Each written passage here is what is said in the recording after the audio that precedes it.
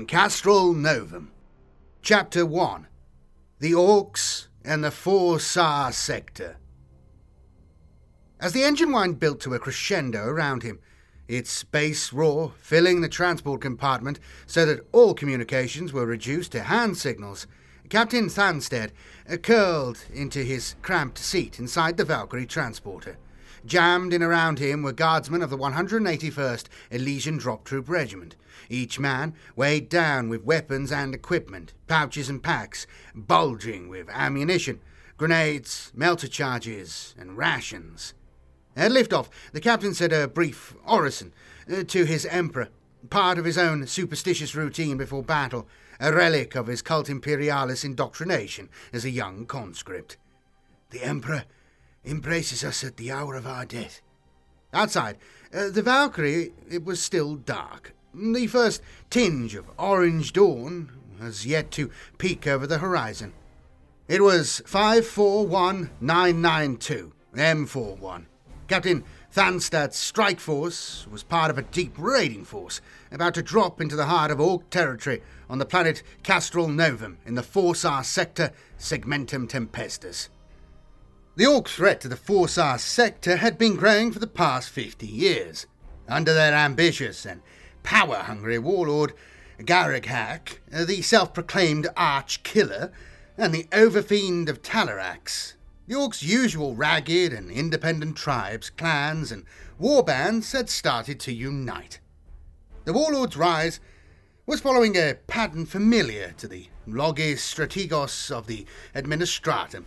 A single Orc warlord, emerging from the chaos of the Orc tribe's internal wars and divisions, had become dominant, first over his own clan, and then over the surrounding clans, and eventually gaining enough notoriety amongst the Orcs to draw more and more warbands to his banner.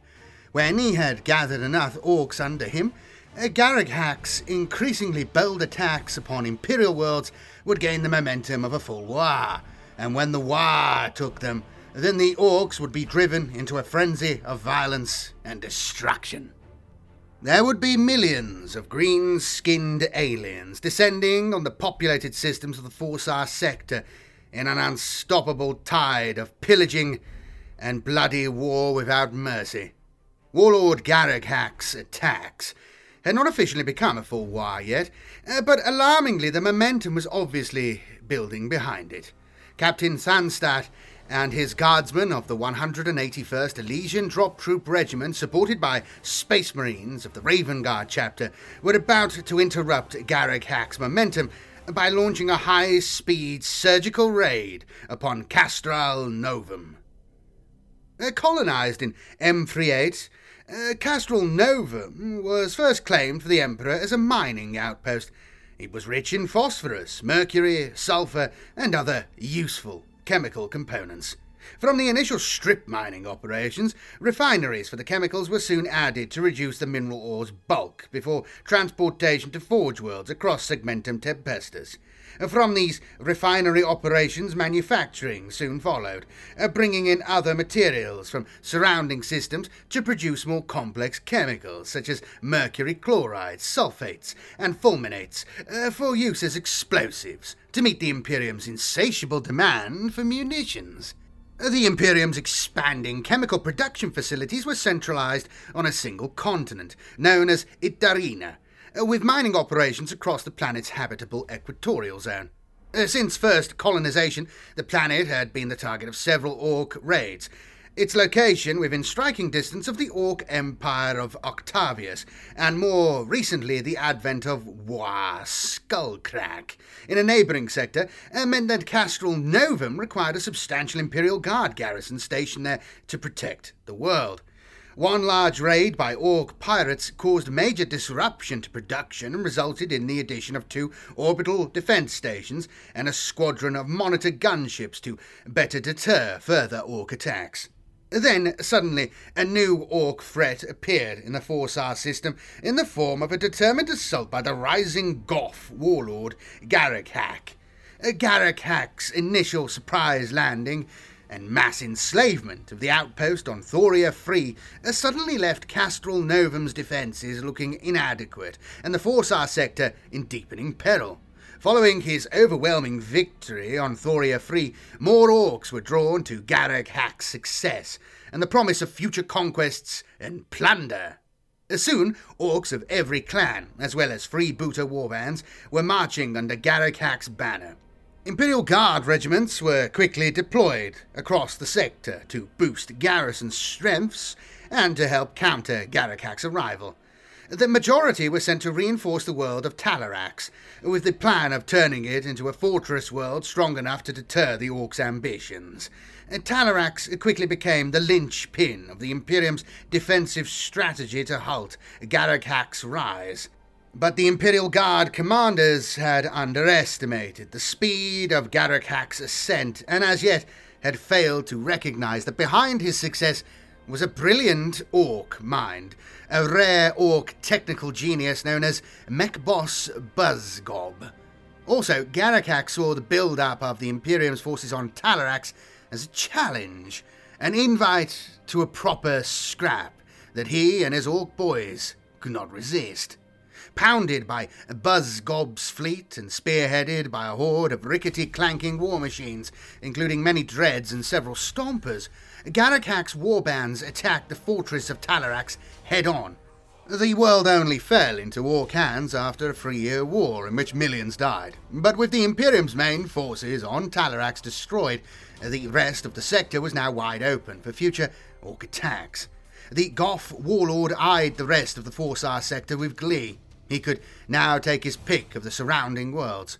None of their garrisons could match Garreg Hak's large and still growing armies. After Talarax, many new warbands had also united under the new supreme leader. They were warbands with names such as Blackfinger's Deaf Skulls, Lograk's Bad Moons, Zargo's Flyboys, Dagrod's Killboys, and of course, Buzzgob's Dreadheads. The next planet to face the Orc menace was Castral Novum. The Orc invasion began with the destruction of the orbital defense platforms and the capture of the orbital extraction stations circling the gas giant Castral Decimus. All these space stations were later towed into orbit and crash-landed on the planet to be stripped for the wealth of materials and parts. The Orc attack on the Castral system, masterminded by Mech-Boss Buzzgob himself, targeted the Imperium's centralized manufacturing facilities. The garrison regiments, Planetary Defense Force, and hastily raised and trained workers' militias put up a stubborn fight, with the 49th Terax Guard providing the backbone of the defences. The Orcs paid in blood for Castral Novum, finally breaking the last of the defenders' bastions by the deployment of Buzzgob's free Stompers. The Stompers carried heavy firepower, which the defenders had little answer to. The survivors of Castral Novum's important Adeptus Mechanicus technicians and Administratum prefects were evacuated from the last landing pad in the Imperium's hands. By then, many of the planet's refineries and manufactorums had been reduced to rubble and scrap in the fighting. No astropathic communications have been received from the planet since the last evacuation. For the past 35 standard years, Castral Novum has been listed as a Xenos-occupied system. Despite their defeats across the Forsar system, it had not been all bad news for the Imperium's commanders. The bloody toll extracted by the Orcs in taking the fortress world of Talarax and then Castral Novum had, for now, stalled Garreg Hak's attacks and brought the Imperium enough respite to reorganize and, more importantly, reinforce. The brave sacrifices on Talarax and Castral Novum had brought the Imperium some time to bolster the next line of defences. As yet, the Imperium had not mustered an army capable of delivering an effective counterattack or retaking any of the lost planets, but the Departamento Munitorum had searched its local strategic reserves for Imperial Guard regiments to deploy onto Forsar itself. Meanwhile, the Ecclesiarchy had raised huge numbers of Fritarus militia, and they encouraged the zealous followers of the Red Redemption cult to defend their threatened shrine world of Magdalene 8. But the respite they had won was only temporary. The prospects of War Garreg Hak were still very real. The next Imperial-controlled system to lie in Garreg Hak's path was the hive world of Forsar itself, the sector's primary planet and centre of the Imperium's power in the sector. With a population of over 30 billion souls, Forsar could not be allowed to fall. Perhaps worse still, should Forsar fall, then the next system in the Orcs' path could easily be Lycaeus. The principal planet of the Lycaeus system was Deliverance, the homeworld and fortress monastery of the venerated Raven Guard chapter of Space Marines. As the Imperium was desperately reinforcing, so Garrakack, now proclaiming himself as the arch-killer and overfiend of Talarax, was also building up for his next big assault. He wanted Forsar. His next invasion would be a war to make Talarax look like a mere skirmish. More Orcs were mustering daily, eager for the big battles to come, arriving from the Empire of Octavius to join the fighting. But as his army grew, so did its demands for the material of war. All that was delaying Garrakack's invasion was a problem of logistics. It fell to mech boss Buzz Gob to meet Garrakack's supply demands. Since its capture, Buzz Gob had established a manufacturing base on Castral Novum, now renamed by the Orcs as Mech Slag X. Shipped to the planet came the loot, plunder and scrap of the Orcs' previous victories. On Garrakack's orders, millions of tons of junk metal, stripped from across the Forsar sector, was dumped on Castral Novum. To the Orcs, Mech Slagix was a bonanza. Warbands were sent to make use of the massive piles of fantastic scrap from which they could build all manner of war machines and weapons. Under Buzz Gob's instructions, everything from sluggers and shooters to battle fortresses and stompers were being constructed and shipped to Garrakack for the big invasion of Forsar. As the Departamento Munitorum worked to defend Forsar, they were not the only ones watching the progress of Garrakack. Since the fall of Talarax, the Raven Guard chapter had been aware of the Orc advance and had already been keeping a close watch on developments. The continued mobilization of Orcs across the sector meant that the Raven Guard were forced to act. The potential Orc threat to Deliverance could not be ignored. Swift action was called for. The Raven Guard fully mobilized to defend their homeworld. Every company within the chapter had been brought up to its full fighting strength. Those strike forces already on deployment were recalled, including Shadow Captain Strike Force, currently on an extended mission fighting War Skullcrack. Even before Shrike's battle barges had returned to Deliverance, the chapter had begun its operations to forestall Garrakack's growing war. Over the coming years, the chapter would begin its operations by dispatching a series of long-range reconnaissance forces deep into the Orc-held territory of the Forsar system. Moving with speed and stealth, with the scout company providing the bulk of the manpower, their first mission would be intelligence gathering. Operating in darkness and shadows, the scouts had to find out what the Orcs were up to, where they were strong, where they were weak, and discover where their leaders were, as well as how many boys each war boss led. It was their necessary first step before any offensive action could be taken. Each of these scouting shadow forces would have to operate in Orc-held space for a long deployment, perhaps years. The intelligence gathering phase was placed under the command of Temp Company Commander Shadow Captain Corvidae. Once the chapter had received Corvidae's reports, its other captains would then plan and execute a series of their trademark lightning attacks. These would be targeted to strike at the Orcs' weak points. The Raven Guard wanted to minimize the risk of facing the Orc hordes in open battle. That task they would leave to the Imperial Guard regiments, which were digging in to defend Forsar. The time might come for open battle, but first they would raid deep into Orc territory, by stealth and infiltration, and then with a series of swift, powerful strikes. They would systematically target and destroy key Orc bases and leaders. Squad by squad, team by team, the black-clad scouts of the Raven Guard scattered themselves across the Forsar sector, using their well-honed skills in concealment and observation to infiltrate Orc-held worlds. Secretly, they set up observation posts and surveillance equipment and then vanished before the Orcs knew they had ever arrived.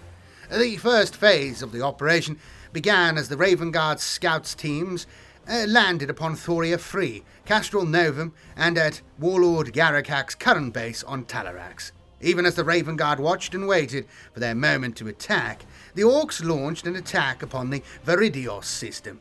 It was a welcome diversion, led by one of Garrakack's lieutenants, Blackfinger, probably as a rebellious attempt to grab some plunder and glory for himself. It ended in disaster for the Orcs. Blackfinger's vessels were suddenly attacked by an Eldar fleet. Where the Eldar came from and why was unknown, but the Eldar inflicted a heavy defeat upon Blackfinger. Most of his vessels were left drifting as hulks, and no Orc warbands reached Viridius' surface. After the battle, the surviving Orc ships towed the hulks away, destined for Castral Novum, where they would be crash-landed as fresh scrap. New spaceships might spring from the wreckage of the old. Shadow Captain Corviday's scouts also observed a further development.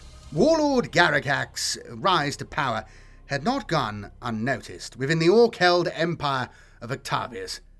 A second great warlord arrived at Talarax in his converted Space Hulk. Sent by the overfiend of Octavius himself, Gogruk was a trusted lieutenant, and he arrived to contest Garrakax's waxing power, seeking to overthrow him and take over the growing war. Gogruk, a huge and heavily scarred Bad Moon veteran of 100 raids and battles, arrived ready to do battle with Garrakax's boys. Before he could attack, Warlord Garrakak called a parley of both sides' war bosses. No one knows what exactly transpired at the meeting of these leaders, but it must have ended in Garrakak issuing a challenge. The winner would take all, both warbands combining into one huge horde, a horde big enough to crush the puny defenders of Forsar. None of the Imperium's scribes recorded the result, but history shows that Garrakak must have won his death duel. Gogruk's Space Hulk, along with its attendant cruisers, rocks, and his entire warband, estimated at between 3 million and 5 million Orcs in total, all fell straight into Garrakak's green-clawed hands. The Space Hulk was claimed as Garrakak's new flagship. He was closer to launching his invasion. At 7:05-988 M41, the Orc onslaught on Forsar started. The Orc fleet, led by the Space Hulks and Rocks, clashed with the Imperium's flotilla and orbital defences in a fleet engagement that lasted days, before millions of Orcs descended upon the forlorn Hive World's defensive bastions. The ground war on Forsar had begun. Even as the fighting on Forsar escalated daily, with more and more Orcs landing, the reports that most interested the Raven Guard officers came from Castral Novum. A scout team operating there soon learned that the planet had become Garrakak's manufacturing base. From here, the weapons and equipment that would soon see battle on Forsar were being shipped in massive quantities. They also learned that a single powerful Orc mech boss was directing the operation, and he had also begun construction on a Gargant, a huge stomping war machine the size of a warlord titan and an important symbol of the war. Here was an opportunity for the Raven Guard to attack Garrakak's horde without confronting the strength of his warbands. If they could disrupt the weapons manufacturing facilities, the knock-on effect would slow or stall the invasion of Forsar and buy more time to deploy fresh Imperial Guard troops and stabilize the crumbling defenses. On Castral Novum, the Raven Guard could also target the Orc leadership. It was obvious that Garrakak was relying heavily upon this chief mech. Kill the mech boss, and it would be an irreplaceable loss. Despite repeated urgent requests for assistance from the Imperial Guard's commanders at the front on Forsar, the Raven Guard had found their own target. The scouts were recalled and 2 strike forces were quickly assembled.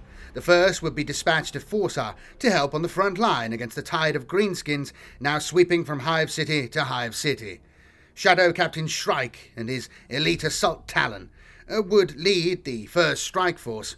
In return for the pledge of Shrike's aid, the Raven Guard also requested and received assistance. The 181st Elysian Drop Troop Regiment was fully equipped, trained, and already preparing to deploy to Forsar. Instead, it was diverted to aid the Raven Guard's second deployment. The second deployment would be a strike force destined for Castral Novum, again led by 10th Company Shadow Captain Corvidae. For this mission, the 181st Elysian Drop Troop Regiment, newly equipped with Valkyrie transports and Vulture gunships, would be placed under Corvidae's command. Between the elite Imperial Guard drop troops and Shadow Force Corvidae, they would launch a powerful raid upon Castral Novum.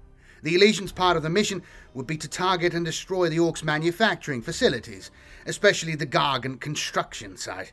The Raven Guard's primary mission would be to hunt down and kill mech boss Buzzgob.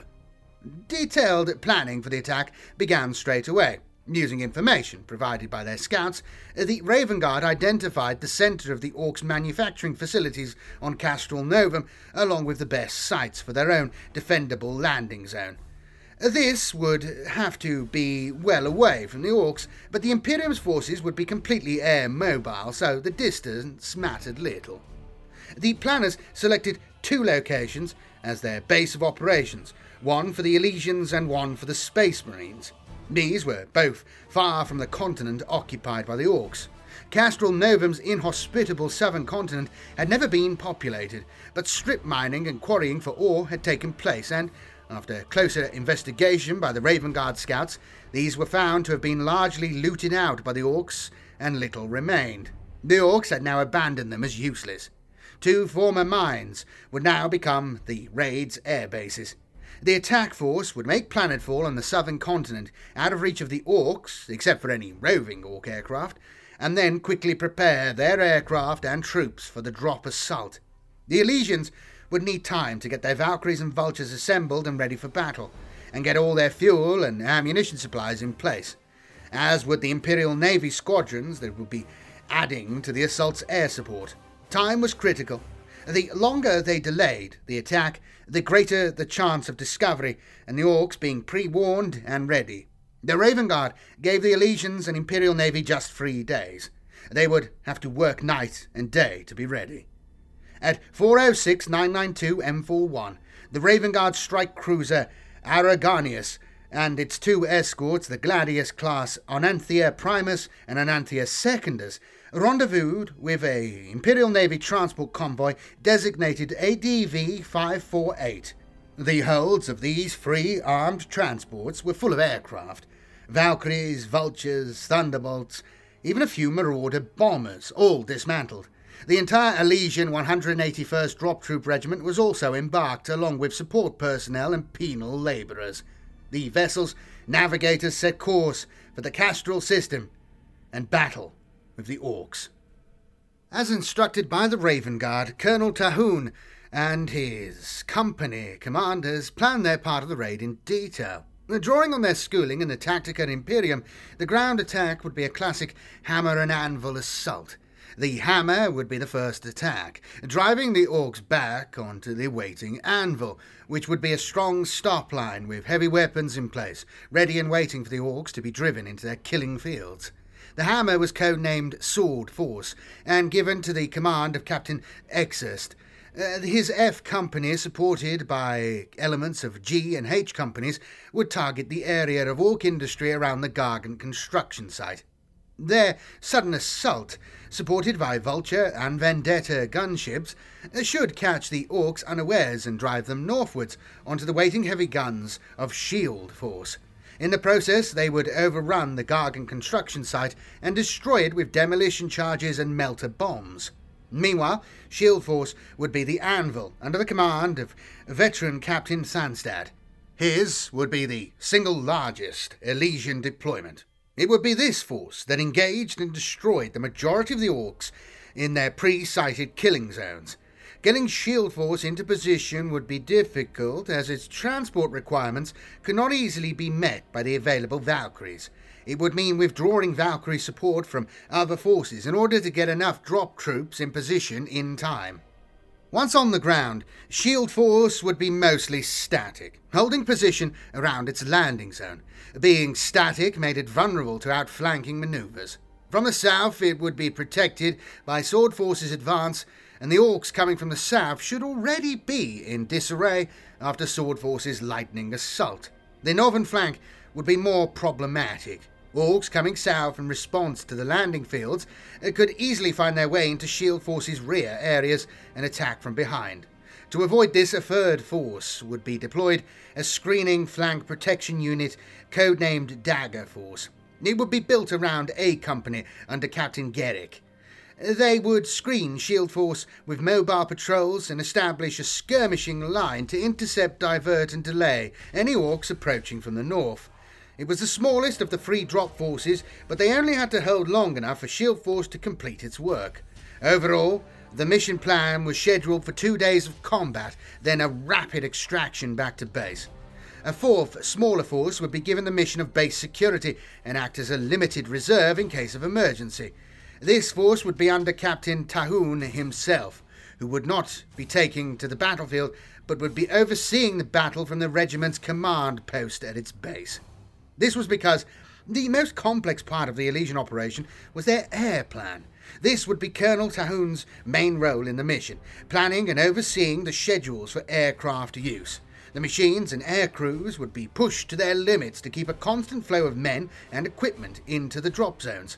As well as the transport plan, there were the close support aircraft to integrate into it. Vultures and Vendettas, which must be given their supporting roles over each drop zone. All this had to be carefully planned, based on fuel consumption, to keep at least some support in the skies over each drop zone once the fighting started.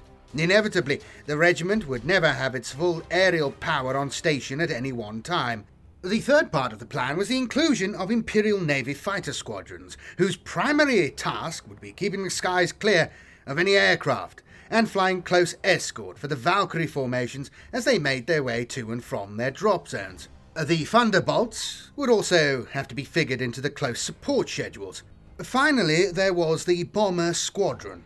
The Marauders were the regiment's heavy hitters, but would be of limited use in direct, close support of ground troops. Their mission would be to try to interdict the battle zone area and hit the Orcs' manufacturing facilities. They would strike deeper than the other aircraft, using the guidance of their single Marauder Vigilant aircraft to find and bomb concentrations of Orc manufacturing and pre-identified airfields. The bombers would need fighter escorts too. The air plan was highly complex, hence the need for the Colonel's full attention. He would delegate his senior captains to lead the actual fighting on the ground. The 181st Drop Troop Regiment was only operating within the broader plan initiated by the Raven Guard. Before arriving on Castrol Novum, the chapter had pre-planned the attack in detail and designated the Elysian Drop Troop as their mission objectives. The Raven Guard's own forces also had their objectives. Before offensive operations could begin, they would be sending 7 scout teams back onto Castrol Novum. These would already be operating in secret when the main attack began. Once the Orcs had been stirred into action by the Elysians' landings, the Raven Guard would be airborne in Thunderhawks, and their strike cruiser would be racing into position to deploy their drop pod squads. During the raid, the Raven Guard's mission was to identify and eliminate the Orc Warlord's chief technical specialist. Their scouts would be seeking him out. Once located, the Raven Guard's main strike force would land en masse and attack. In the general confusion of the fighting of the Orcs, already fully distracted by the Elysians, the Raven Guard would be able to overwhelm the Orc commander's bodyguards and kill him, thus inflicting an irreplaceable dent in Garaghak's ambitions. The second objective had also been pre-identified. Scout forces had already noted the location of the Orcs' main fuel reserves. A former chemical refinery was now being used as a storage facility for massive amounts of fuel. It had also been marked for destruction, and once the battle was in full swing, a small orbital insertion force would be dropped from the strike cruiser. The timing would prevent the Orcs being able to react to the attack and give the smaller force time to defeat the guards and set demolition charges. The loss of their main fuel store should have a crippling effect, not only on the Orcs on Castrol Novum, but it would also prevent these stockpiles ever reaching the warbands fighting on Forsar. Shadow Captain Corvidae would be the overall commander of the raid and the battlefield commander of the Raven Guard's main strike force, whilst Chaplain Iteth led the orbital assault force against the fuel dump. Chapter 2. Drop Zone X Landings. Captain Exeist unclipped himself from the narrow Valkyrie seat into which he was wedged and lurched up, hanging onto a grab rail beside the open door, through which hammered a fierce blast of rushing air that was swirled around the transport compartment like a tornado. The gunner, partially blocking the doorway, glanced back at him and gave him a thumbs up, grinning beneath his mirrored visor helmet, before turning back to continue scanning the ground rushing past below. Exeist leaned over to estimate the distance to the ground, maybe 100 meters. The Valkyrie was travelling fast and low, the din of its twin engines announcing their rapid approach to drop Zone X.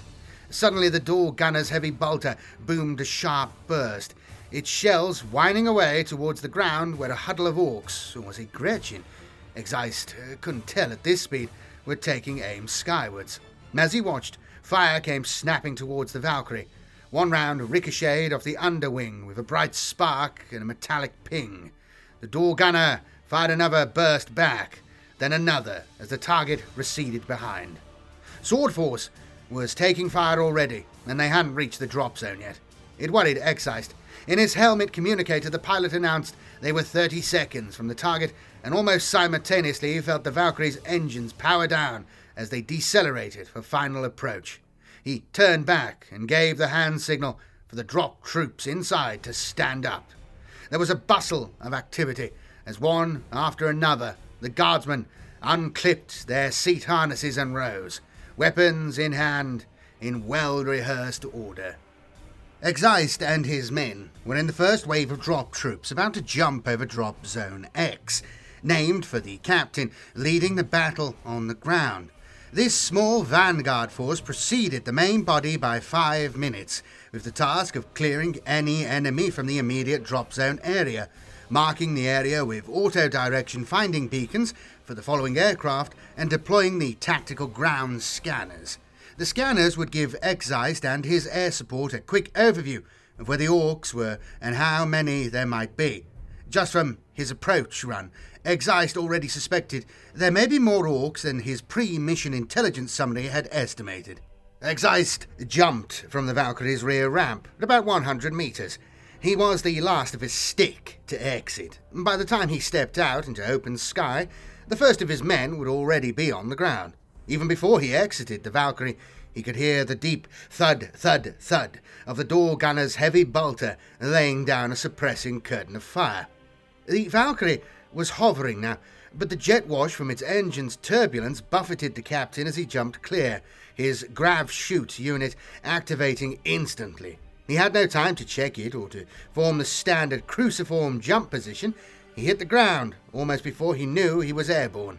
His ingrained muscle memory from countless training jumps meant he didn't tense on impact, making for a soft landing. Even so, the impact jolted him to the bones and forced all the air from his lungs. Without thinking, he rolled with the impact, coming to rest amidst the dusty red earth.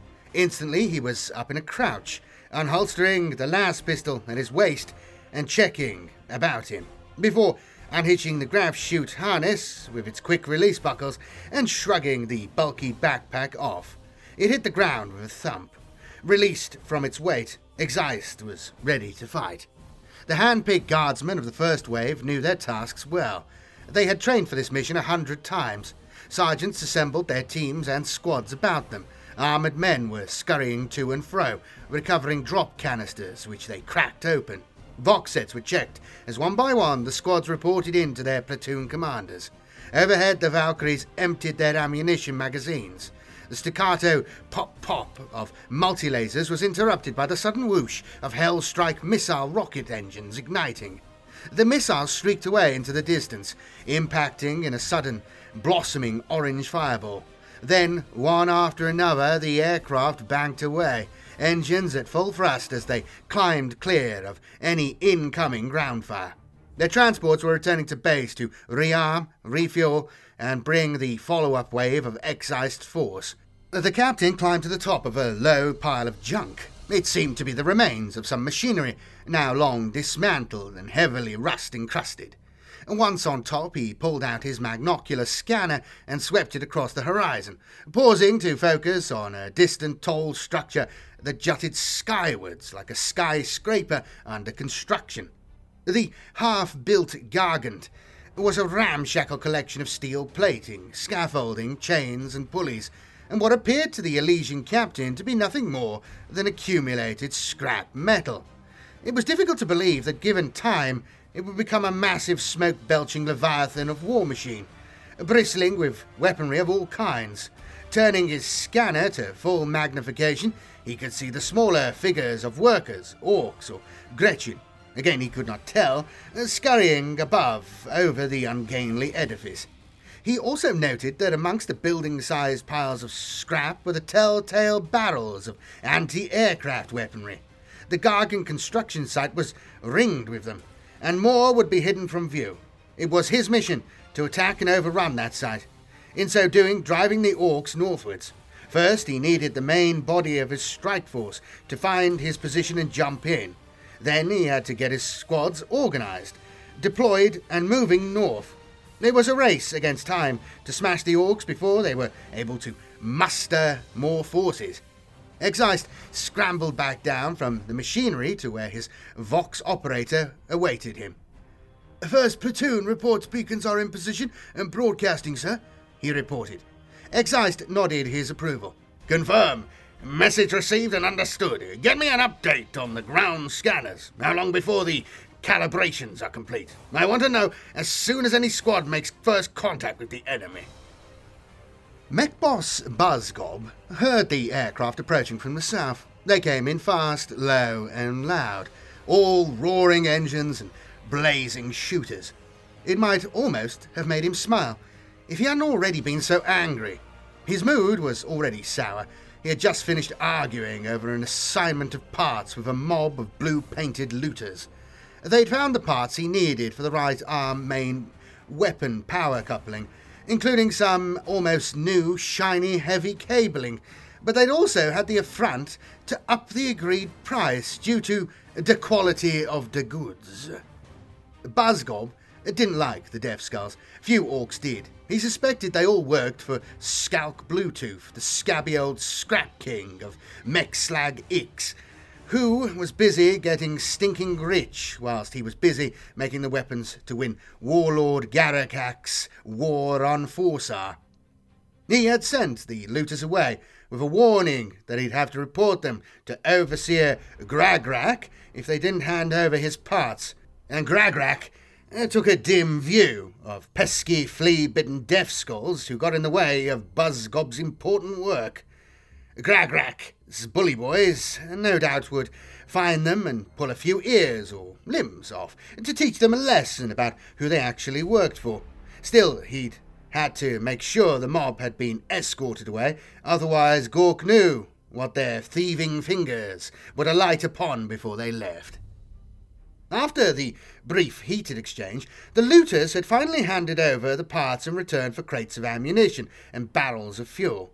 Buzzgob's two grot assistants, Knit-Knuckle and Lunk, had struck the parts off the big list of missing bits. Now Buzzgob needed a mech to get to work fitting them. It was as he was drunkenly discussing with his two clever little grots which mech was currently underworked and needed a new job, or a good kick up the rear end, whilst at the same time fishing about in his pouch for a smoke, that he heard the first distant whine of a jet engine approaching, growing steadily louder and louder. At first he assumed it would be those mad flyboys testing out their latest fighter-bomber engine, but the single engine had rapidly built into a thunderous din of an airborne armada. Interest piqued. He climbed the nearest scaffolding to get a better view of the aircraft's approach. His cigar was totally forgotten as Buzzgob watched in amazement. All the work around him had stopped as orcs and grots gathered alongside him to gawp. 18 aircraft had appeared over the southern horizon, and from them tumbled the tiny figures of Humies. Puny Humies, falling from the sky like rain, or come to think of it, like storm boys, Buzzgob saw, then seconds later heard the violent swoosh of 2 rockets launched from the lead aircraft. The missiles streaked towards the Gargant, arrow straight and fast, before smashing into the ground ahead of Buzzgob. There was an orange flash, an explosion, and the gantry swayed violently underneath Buzzgob. Thick smoke billowed up, quickly followed by a second blast amidst a pile of discarded parts over which a few grots had been searching all morning. Jagged metal and the severed body parts of several grots flew into the air and landed close by in a bloody steaming mess. The smell of cordite powder, blood and burned flesh drifted to him. I don't know why they're using cordite powder, that seems a little bit odd. He inhaled deeply. It was a smell he loved, almost as much as that of old grease, oil and exhaust fumes. It was a smell all orcs loved. Buzzgob grinned. It was the smell of battle. Maybe a couple of 100 years ago. The Elysian drop troops had made first contact. The incoming fire was not yet intense, but Guardsman Wyatt Orrick heard the snap of rounds as they zipped overhead. Wildly inaccurate, but then he had fought orcs before, and wildly inaccurate is what you'd come to expect. It was up close, you didn't want to meet one, face to face. He crawled further up the pile of twisted rubble that had once been a wall of some kind, his Acatrian Mark IV sniper rifle in front of him, and his head down. Once he reached a vantage point, he stopped, flipped down the weapon's bipod, and settled into a good firing position. Somewhere out there, amidst the junkyard lying before him, there was at least one enemy. He removed the dust cover from the lens of his scope and peered down it, slowly, methodically searching. More rounds fizzed past, not close enough to bother him. He didn't think the orcs knew where he was. They were probably just shooting for the hell of it. Orrick watched and waited, patient as the hunter. From his elevated position he had a good overview. He saw movement to his left and zeroed in. In his sight he saw a greenskin, small and childlike. It reminded Orrick of a Chthonian swamp toad, the way it hopped about from one foot to another, dodging back and forth. It was armed with a pistol, crude and by the looks of it barely functional.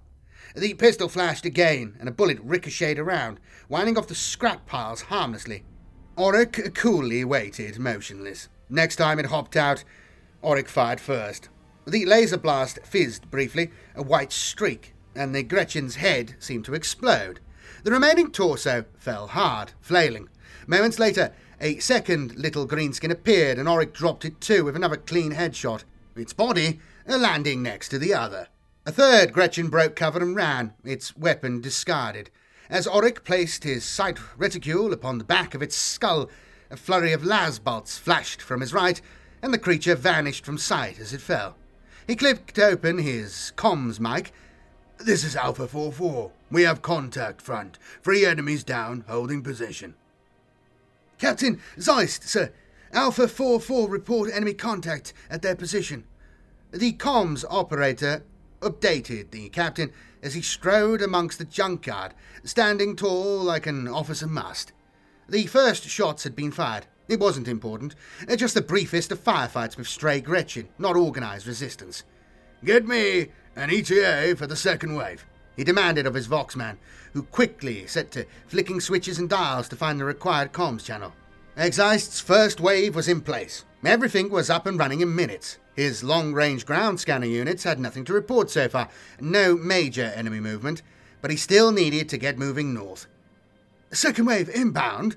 ETA of a drop zone 90 seconds, sir." Zeist turned to look backwards. Any minute now, a flight of Valkyries and supporting Vendetta and Vulture gunships would come rushing into view. He pulled his heavy jump helmet off to better hear the approaching engines. He did not have long to wait. Preceded by the thunder of engines, the Valkyries soon came racing overhead, drop troopers tumbling out in their wake. Amidst the drop troops came sentinels, each mounted upon a heavy grav sled that ejected it out of the rear ramp. Each of the walkers also mounted a large grav chute unit on its rear, and as it fell, the sentinel righted itself before impacting the ground upon its reinforced leg pistons in a cloud of dust and debris. From that dust cloud, the walker reared up to its full height and stalked forwards, weapons swivelling. They were gawky, awkward-looking machines of war, lightly armoured with a single pilot hidden inside the cockpit's roll cage, but each carried a heavy weapon. Their weapons provided the infantry platoons with the sort of heavy firepower mere men just could not carry into battle. More men and equipment followed. Transport after transport sped above them, scattering their cargoes of guardsmen and drop canisters before banking away sharply for home. The vultures remained on station, circling high, ready for a call into an attack run. Over the Vox, reports from platoon and sentinel squadrons were coming in thick and fast now. Captain Excised gave his command squad, all squatting close by and in cover, the word to prepare to move out. Then he issued the order for all platoons to begin the advance north towards the Gargant. The mech boss sent Nit, Knuckle and Lunk running to summon all the boys they could, with Buzzgob's orders to get the dread still ringing in their large pointy ears. As the two grots deftly slid down the gantry ladder, Buzzgob roared more orders to anybody within earshot. "Get your gear and get moving," he bellowed, waving in the direction of the incoming aircraft and the Hoomies. All around him, gawping orcs were suddenly running, grabbing anything they could use as weapons. There was going to be a fight, a proper big fight, and there was an almighty scramble to be first to the battle. Buzzgob himself set about grabbing and flinging any orc or grot within reach in the direction he wanted them to run, heedless of the fact that he was stood 3 stories up on a scaffold gantry. Below him, the bosses and mechs were gathering the boys. From within the Gargant's belly, a group of burner boys appeared, their cutting tools still glowing red-hot from the working within. They looked bemused, not having yet registered that they were under attack. A mech ran up and quickly appraised them of the situation. "The Hoomies had landed over there!" The burner boys needed no second invitation. Hefting their big cutters, they set off running south. Amidst the clamour, truck engines fired into life, and boys and grots leapt aboard before racing off, weaving through the scrap piles. Guardsman Auric watched through his powerful scope as the Elysian troops moved out, advancing in good order through the ruins. He thumbed the scope's power to full and scanned the distant horizon. After his first kills, he had changed position, as trained. Now he had climbed to the top of the tallest scrap pile around, and carefully dug himself in. From here he could cover the whole sector with accurate sniper fire. If any greenskin poked its head out, Auric was waiting to shoot it off. From his new vantage point, Auric saw a band of orcs approaching in a wide-tracked vehicle. It was some form of truck, all spluttering engine, rumbling tracks and big exhausts. It seemed to have little suspension, and by the way its passengers were clinging on for grim life as it bucked and bounced over the uneven ground. He counted about 10 other orcs and a driver, with a variety of weapons. Some seemed to just be carrying pieces of pipe as clubs. He took careful aim on the driver, trying to track its erratic movements. He squeezed the trigger.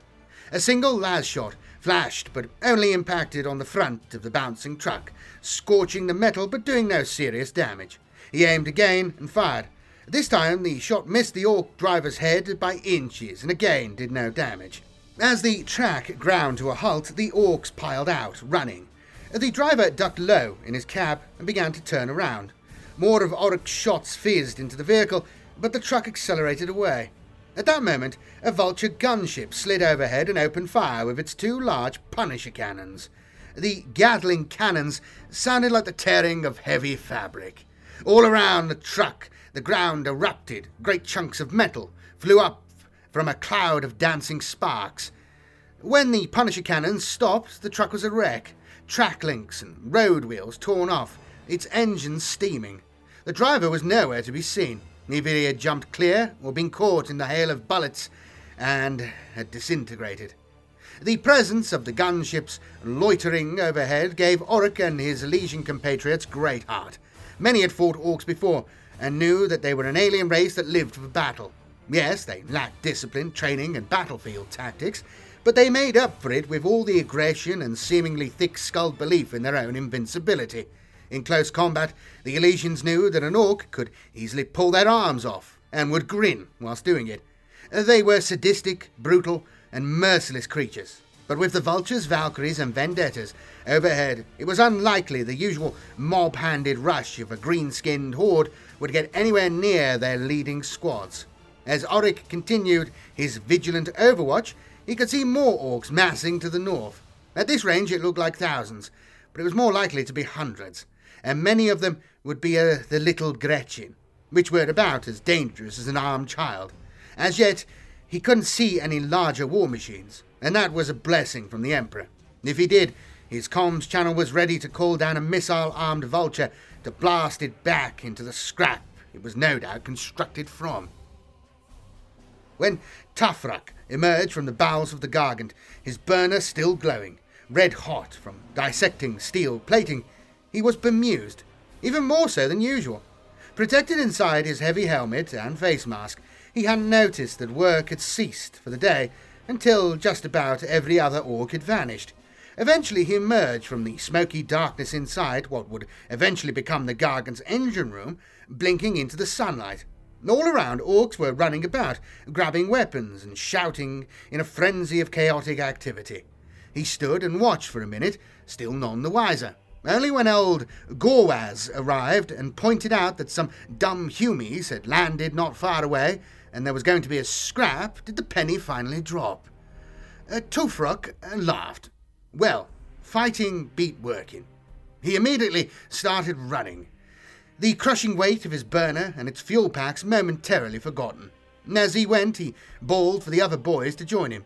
He ran south, through an area they all knew well, where parts for the building work had been sorted and stored. Ahead, the sky was infested with aircraft, more aircraft than Tufrak had ever seen in one place. They were all darting about like stinging insects. Tufrak and his boys tried to keep up with the crowds of orcs and grots now moving in the same direction, but the weight of their tools, soon to become weapons, slowed them down. A big truck, loaded down with more whooping boys, raced past. They were just one of many mobs now heading to the fight. Tufrak's boys first encountered the humies at what had once been a road intersection, but the road was just broken ferrocrete, now and empty fuel barrels lay scattered everywhere. Some were still leaking green gunk. They started off across the open ground, humping it as fast as they could, when an aircraft appeared and opened fire. The ground erupted as rounds impacted about him. Somehow, by Gork's luck, they missed him, but old Mech Gorwaz was killed, shredded by the hail of big slugs. Tufrak paused to drag Gorwaz's body away and wedged it under a tottering pile of fuel barrels close by. He wanted to come back and strip the old mech of his gear and pull his teeth out, but if he left his body lying in the open, he knew he'd soon find some thieving death skull had looted the body by the time he got back. He was still repeatedly kicking Gorwaz's body deeper into its hiding place when he saw the first aircraft shot down. The boys cheered wildly as the smoking trail of a rocket curved skywards. It hit the aircraft on its tail boom, close to the engine, and big chunks flew off in the explosion. Then, for a few seconds, the aircraft just hovered unsteadily. First, it pitched sideways, as if in slow motion, rolling over as the pilot lost control. It plunged down and crashed close by, crumbling into the ground and throwing up a huge pall of orange dust. The crash brought more cries of joy from the boys, and Tufrak changed direction, heading straight towards the downed aircraft. There was good scrap to be had of it, and he had just the tool for the job. Captain Exeist watched the first Vulture gunship go down through his magnocular scanner. He could clearly see where one of its tail booms had been blasted away by an explosion and the aircraft pitched sideways into the ground. It had been lost in the gathering mass of orcs overhead. There was little hope of rescuing the pilot and weapons officer on board. If the Emperor was merciful, they would have been killed in the impact rather than left to the orcs. The battle had started for real. Up ahead, the firing had grown in intensity. The pop of lasguns and the bark of heavy bolters was soon joined by the sudden explosive crump of mortar rounds landing. He could hear the Voxcaster behind him now, wedged on the ground, chattering with the reports of squad leaders and platoon commanders as they fought the orcs.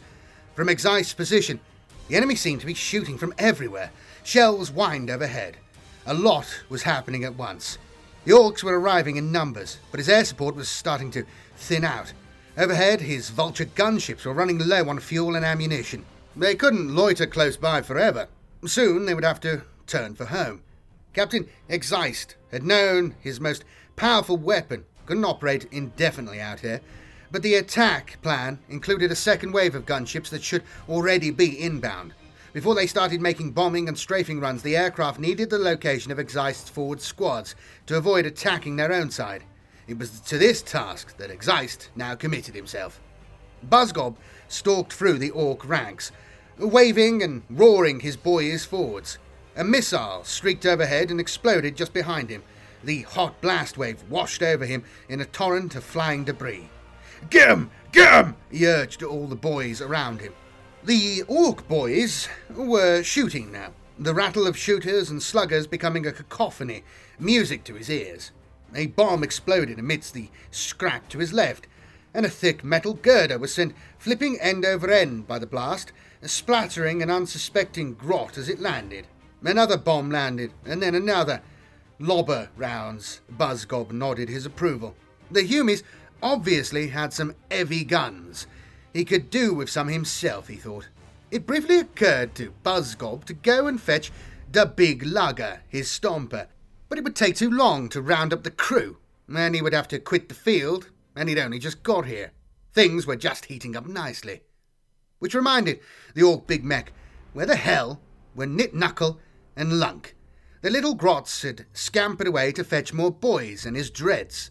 They should be back by now. Most likely they had found a safe hole and crawled into it. Stupid puny grots. Still, he tolerated their cowardice. They'd be difficult to replace if they got themselves killed. To Buzzgob, it seemed all was going well. The boys were getting well stuck in. A good fight had been what they needed. He'd even seen an aircraft get shot down. He made a mental note to tell Lunk to make sure he got first pickings of the scrap from that wreck. The Flyboys would pay well for the engine parts. The Orcs and the drop troopers had been fully engaged for over an hour now. At first, the aerial firepower of the gunships had raked the massive Orcs and held back the tide. Scores of greenskins lay dead amidst the junk and wreckage of the previous battle for Castrol Novum. Under the curtain of heavy fire, the guardsmen had been able to push forwards towards the objective, fighting on the run as they made good ground.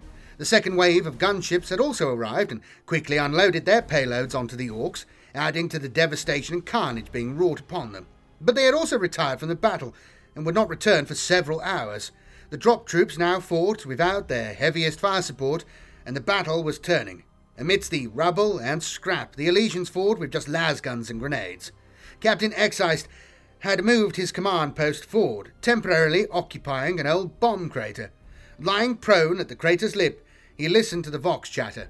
The half-built Gargant was a lot closer now, looming ahead of them, and the Orc resistance had slackened after the first airstrike. From where he was lying, the captain could see at least 6 Orcs and Gretchen bodies, most missing limbs and heavily burnt, scattered upon the ground. 3 sentinels were just beyond them, firing repeatedly, with the dramatic whoosh of superheated air as their multi-melters turned another pile of scrap into pools of steaming liquid slag. Tufruk ran as swiftly as he could around the junkyard. He had been on Mech Slag X for the past 5 years, earning his teeth, carving scrap into useful bits for building trucks, battle wagons and dreads. Before then, he'd seen lots of fighting on Talarax.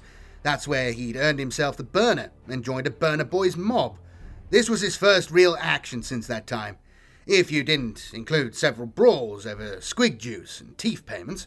He moved with the greater mob, darting from scrap pile to scrap pile for cover and trying to get close enough to put his burner to work. He'd already seen his target, a dread-like walking machine that looked like its legs would come off easily. He was back in the fight after being forced to abandon his attempt to grab some good plunder off the crashed aircraft because Big Mech Buzzgob had showed up, claimed the wreck for himself, and ordered them all back into the battle. Still, Tufruk relished the fight. The Humies were fighting hard and giving no quarter, and their bombers had been busy. Twice, Tufruk had almost been blasted to pieces by bombs. Still, for all their bombs and guns, the Humies weren't very brave or tough. Without all their aircraft, the boys would easily have surrounded them and then killed them all. Probably with their bare hands, just for the fun of it. He made a dash to the cover of the next scrap pile. There was already a crowd of boys behind it, firing blind over the top. The Humies' return fire was fizzing around them. As he ran, one lasbolt punched a steaming hole in his left bicep. It bled, but it didn't hurt. Next, he rushed to the smouldering wreck of a truck that had been hit earlier. Scrambling under his bulky equipment, Tufrak ducked into cover in another hail of lasfire. He and several of the boys that had followed his lead lay behind the truck and started shooting back. He saw one Hume shot in the head, his helmet flying off and rolling across the ground. He took aim at where he thought the walker would appear next, a narrow gap between a scrap pile and a half-fallen wall, and waited for his chance. The guardsman Oric was in the thick of the fighting, running alongside a sentinel as it stalked forwards, kicking aside a pile of discarded old tyres and the remains, Oric thought, of a rusting vehicle chassis. The orcs infested the area. Every scrap pile and fuel drum could conceal a lurking greenskin. He dropped to his knees, snapped off 3 rounds, said movement up ahead, then was up and moving again. The sentinel did not pause to fire, and Oric ran to catch up again. Just as he did, the walker exploded in a shower of sparks and yellow flames. Arc bright, a sudden bolt of light had smashed into its right leg, shearing through the pistons and hydraulic cables like a las cannon blast. The sentinel tottered, then fell, pitching sideways as its right leg gave way under it. Oric jumped back as the sentinel's fuel cell ruptured on impact, spilling high-grade promethium. From behind, Oric could see the pilot, but suspected he'd been knocked unconscious in the fall. He thought about making a dash to rescue him, but the slightest spark would ignite the fuel and turn the stricken walker into an inferno. Instead, Oric found himself some cover and watched the sentinel from there. The first orcs to appear wouldn't get their plunder without a fight. The first orc to appear wasn't an orc at all, but a clanking war machine, ungainly, with arms flailing, its heavy weapon shooting seemingly at random into the air. Oric couldn't miss. The metal monster filled his sights as he scoped in on it. He fired once, saw the laser bolt impact without result, and took a careful second aim on the vision slit. He fired again, then again, both shots fizzing off the dreadnought's armoured front plate. Then a returning burst of fire sent Oric ducking back into cover. The dreadnought clanked on towards the fallen sentinel, which lay silent in an expanding pool of its own fuel. With a roar of rushing air, the sentinel was engulfed in flames. The spark from the orc machine must have just ignited it. More orcs were following the dreadnought towards Oric now. Reaching into his arm pouch, he pulled out a crack grenade, flipped off the cap, and thumbed the detonator button. Breaking cover, he hurled the anti-tank grenade at the orc war machine, then, hoisting his sniper rifle, turned and ran. The grenade detonated with a sharp crack. Oric didn't look back to see what damage it had done. Instead, he found a new position, skidded into the cover, and settled behind his sniper rifle again. The orcs were closing in, and it seemed reinforcements had arrived. Their chanting and wild shooting was getting closer. At last, his dreads had arrived. They'd taken their time, Buzzgob thought, as he pointed them in the right direction. The boys had taken a bit of a pounding, but his 2 grots had finally got the dreads moving, and now they were here, ready to join the battle. Killer Cans, Death Dreads, and even one of his Mega Dreads came swaying and stomping through the junk and rubble. All along the Elysian front, the advance had now stalled, ground down into a series of bloody skirmishes that were costing men but not gaining any ground. The Elysians had killed a lot of orcs, but there had been a lot to kill, and more were still arriving. Orcs were being ferried into the area by trucks and wagons, and now their dreadnoughts had joined them. Buzzgob's personal retinue of dreadnoughts had not been far from the Gargant's site. Most of the mechs that built and maintained the Dreadheads were the same mechs that were now constructing the Gargant. The dreadnoughts had thick armour, and the Elysians were not well equipped to meet them on the ground. The drop troops relied upon their air support, and for now it was gone. Captain Exeist was urging Colonel Tahoon to send extra airstrikes, but the regiment was now fully committed to its planned attacks, and just about every aircraft was either engaged in delivering shield force to their drop zone or in transit between the battle zone and the airbase. Exeist was painfully aware that it was one of the main drawbacks of air power over ground power. Tanks might need fuel and ammunition, but once they were in place, very little was going to move them. Aircraft needed fuel and ammunition too, but they couldn't hold ground. Captain Exeist's earlier worries about Orc numbers had now become more serious. The Orcs were still coming, and his platoons were being eaten up. There were far more Orcs defending this Gargant than Sword Force was equipped to deal with. He estimated that they had killed the Orcs at a ratio of maybe 3 or 4 to 1, but he felt as if the initiative on the ground had ebbed away.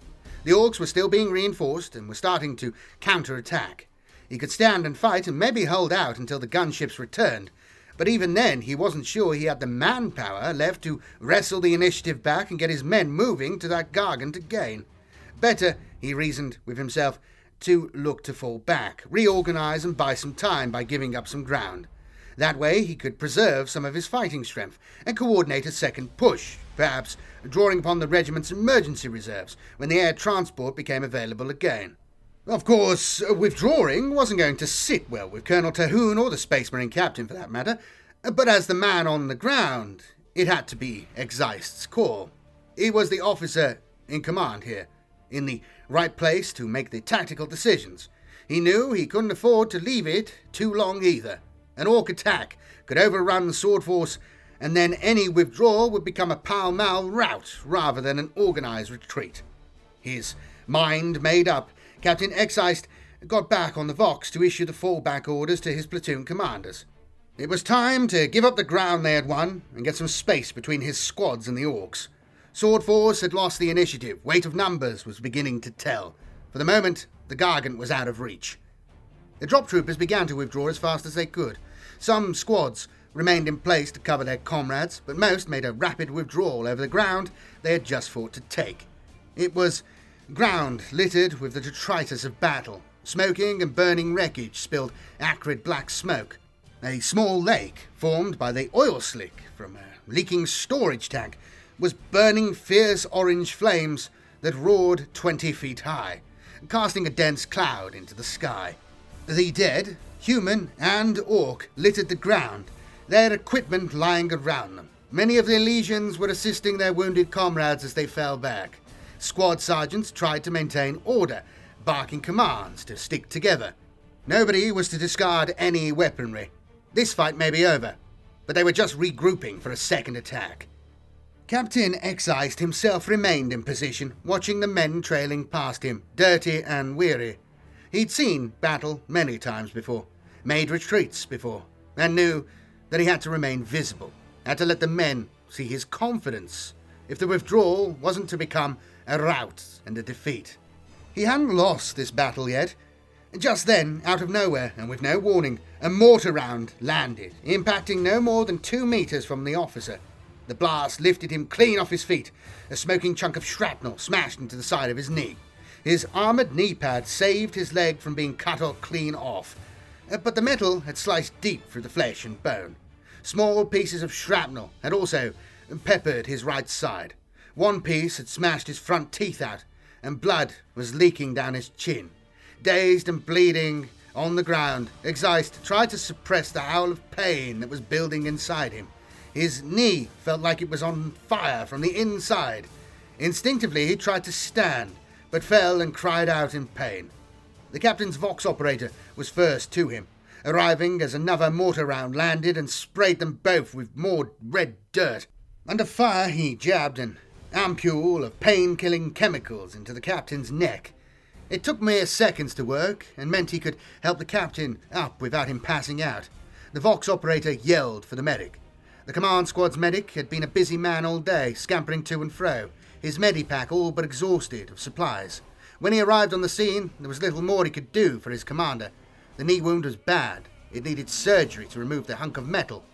It might cost him the leg after all. He helped the Vox operator carry Exeist, and they started moving back. The captain was out of action. Sword Force had lost its commander on the ground. Buzzgob wondered where all the Humies had gone. The fighting seemed to have died down, just as his dreads had arrived and started to get in on the action. 1 minute there was lots of Dakka flying.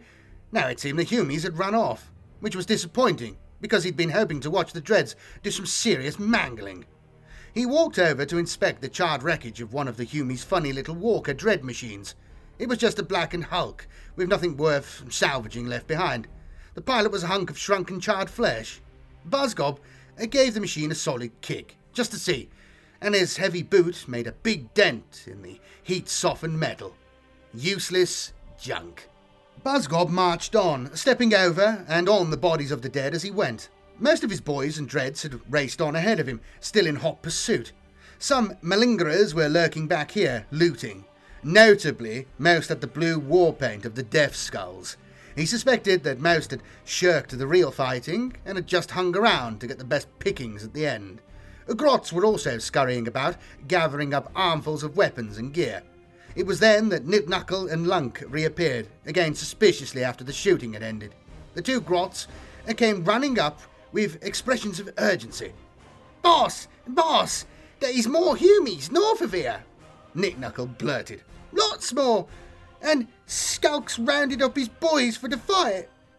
Lunk confirmed eagerly. More Humies meant more fighting. That made Buzzgob pause for thought. The battle wasn't over then. If wily old Skulk was going to fight then, there must be some seriously good looting to be done. Buzzgob stomped off after his boys.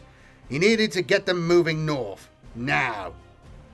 Sword Force's initial assault upon the Gargant landing zone had started well. The Elysians had arrived at their drop zones and began their advance. Initial progress was soon slowed as opposition grew. It seemed there were many more orcs in the area than had been anticipated, and this included unusually large numbers of dreadnoughts. Buzzgob's absolute, unquestionable authority meant the orcs reacted quickly to the surprise attack. They were ready for a fight and gleefully raced to the battle. The Elysians' air power was soon inflicting heavy losses, but not enough to halt the tide of greenskins that was amassing. Driven on by Buzzgob, and with the air cover forced to retire to base to rearm and refuel, the orcs pressed their attack. Overwhelmed by numbers, Captain Exeist was forced to withdraw. His assault had failed. It was during that withdrawal that he was critically injured. The failure of Sword Force was to be the first in a series of events that turned the Elysian surprise attack into a bloody battle for survival. The Elysians had disturbed a hornet's nest and rapidly found themselves facing vast numbers of orcs, all well-equipped and battle-frenzied. The Gargant objective was never reached, and despite a quickly improvised plan for the Imperial Navy's marauders to bomb it, only superficial damage was inflicted. Chapter 3. Drop Zone G Landing. Patrolling the northern flank. The Taurus all-terrain vehicle swayed violently as it was lowered to the ground. Dust and debris flew about wildly as the Valkyrie's jet wash hammered the ground, turning it into a whirlwind of dust and grit that browned out the ground below. Captain Garrick braced himself against the shock of landing. With a jerk, the magnetic clamps that held the Taurus released, and the vehicle plunged, maybe only 3 meters, to smash into the ground. The vehicle's big suspension coils took the force of the impact as Garrick and his driver, Trooper Ardo, were held tight by their harnesses. Captain Garrick activated his helmet communicator in a burst of static. "Clear," he instructed the Valkyrie pilot, still hovering somewhere in the swirling dust maelstrom above them. The Valkyrie's engine note changed, its twin thrusters kicking in as the Sky Talon climbed away from the drop zone. Trooper Ardo powered up the Taurus, its multiple battery packs humming into life. Gradually the brownout cleared. Garrick unclipped his restraining harness and rose from his rear seat behind the driver. About him, other vehicles were being landed, each swung below its own transport aircraft. Looking further back, he could see more Sky Talons approaching, each with a Taurus slung underneath. Dagger Force was on the ground. Captain Garrick's Dagger Force was composed mainly of the 181st Regiment's A Company, equipped with Taurus and Taurus Venator rapid pursuit vehicles. They were the regiment's forward reconnaissance unit, able to cover great distances at speed and operate without support far from the regiment's main body. Their standard mission profile was to find the enemy and report. Today was not a standard mission. Garrick and his men were acting as the regiment's flank protection, whilst Shield Force was landing and positioning itself For what would be the decisive battle of the raid, Daggerforce was to protect their vulnerable right flank. The planners knew more orcs were north of the battle zone, and it was likely they would respond quickly to the attack. Without Daggerforce blocking the way, any of those orcs could easily outflank Shieldforce and attack it from the rear. Captain Garrick and his men were to set up patrols and a skirmish screen to ambush and delay any orcs that tried to move south. His force had a large area to cover, hence the need for the fast vehicles. Each squadron had been designated its own patrol sector, and they would be supported by a detachment of dropped sentinels and a few infantry platoons for extra firepower. Garrick himself would oversee the operation from his command vehicle and remain in reserve with his rapid response force. This was a unit held back, ready to move in and quickly intercept any enemy moves that the patrols couldn't deal with. He also had a flight of 3 Vendetta gunships on station overhead for when the fighting got heavy. Sergeant Leto's No. 6 Squadron formed up into line abreast, the 3 Taurus Venators about 30 metres apart. The ground ahead was relatively flat, but scattered with debris and rusting junk, old tyres, barrels and unidentifiable scrap. In places, crumbling power pylons still stood or lolled over on the verge of collapse. The advancing all-terrain vehicles took it all easily, rumbling steadily over the debris as each driver carefully guided it around the larger junk. Behind the driver, each turret gunner scanned the horizon ahead for signs of the enemy. From his gunner's rear seat in the central vehicle, Leto watched. Briefly, he thought he had seen movement ahead. Alerted, he settled behind the turret's sights and got ready. Up ahead, maybe 400 metres away, there was a low pile of scrap where a power pylon had fallen, but it was big enough to hide an ambusher. The Taurus rolled towards it. There it was again. Leto could swear he saw it. Movement. Whatever it was small and agile. 6 Squadron, hold position, he ordered, and the 3 Tauros rolled to a halt in line. Through his sight reticule, Leto saw his target, a little green creature, maybe a metre tall. It was armed with a sidearm of some sort, a Gretchin, and it was unlikely to be alone. Enemy contact front, 400 yards, all stations weapons free. He passed on the instruction, and then opened fire. The twin multi-lasers blazed a trail of bright bolts, blasting gaping holes in the metal scrap. The second Tauros joined in, shooting up the pile of scrap. The third Tauros laid on its las cannon and fired. The powerful bolt smashed into the scrap, sending debris high into the air. Something in the pile started to burn fiercely. Outgunned, the Gretchen broke cover and ran. There was a group of about 10 of the little creatures, fleeing away as fast as their spindly legs could carry them. Leto adjusted his fire, then sent a long burst fizzing through the mob. 2 or 3 fell dead. 1 was set alight, its ragged clothing burning. The others kept on fleeing through repeated bursts of laser fire, then vanished from sight. "Ceasefire!" ordered Leto, satisfied that the enemy had been neutralized. It was their first contact, but it hadn't been much of a fight. It at least proved the orcs were here. The Gretchen had been scavenging, and were unlucky enough to be in the path of Leto's squadron. The sergeant ordered his patrol to move on, before adjusting the vehicle's communicator and reporting the brief skirmish to Captain Garrick. It was difficult to actually see the orcs, although not hard to see where they were. Captain Garrick had been tracking the approaching band for 10 minutes, and by the growing dust cloud and the black smoke trails. Even at maximum magnification, his scanner could not make out much. An occasional glimpse of an orc mounted upon a bike or a 4-wheeled buggy, bucking wildly as it closed on his position. Even as he watched, the orcs were approaching fast. He estimated there were maybe 20 or 30 of them at most. Suddenly, rounds whizzed overhead. Garrick couldn't believe they had opened fire. It was terrifyingly foolish. The fire was wildly inaccurate, but the orcs seemed to just fire for the hell of it. The captain watched with bewilderment. The enemy's ammunition expenditure must be unsustainable. Even orcs couldn't keep up the pointless shooting for long. Garrick's men had orders to hold their fire until the enemy was closer. There was no point in wasting ammunition at this range. As a company that operated so far from their own lines, Garrick's men were all well practiced in strict fire discipline.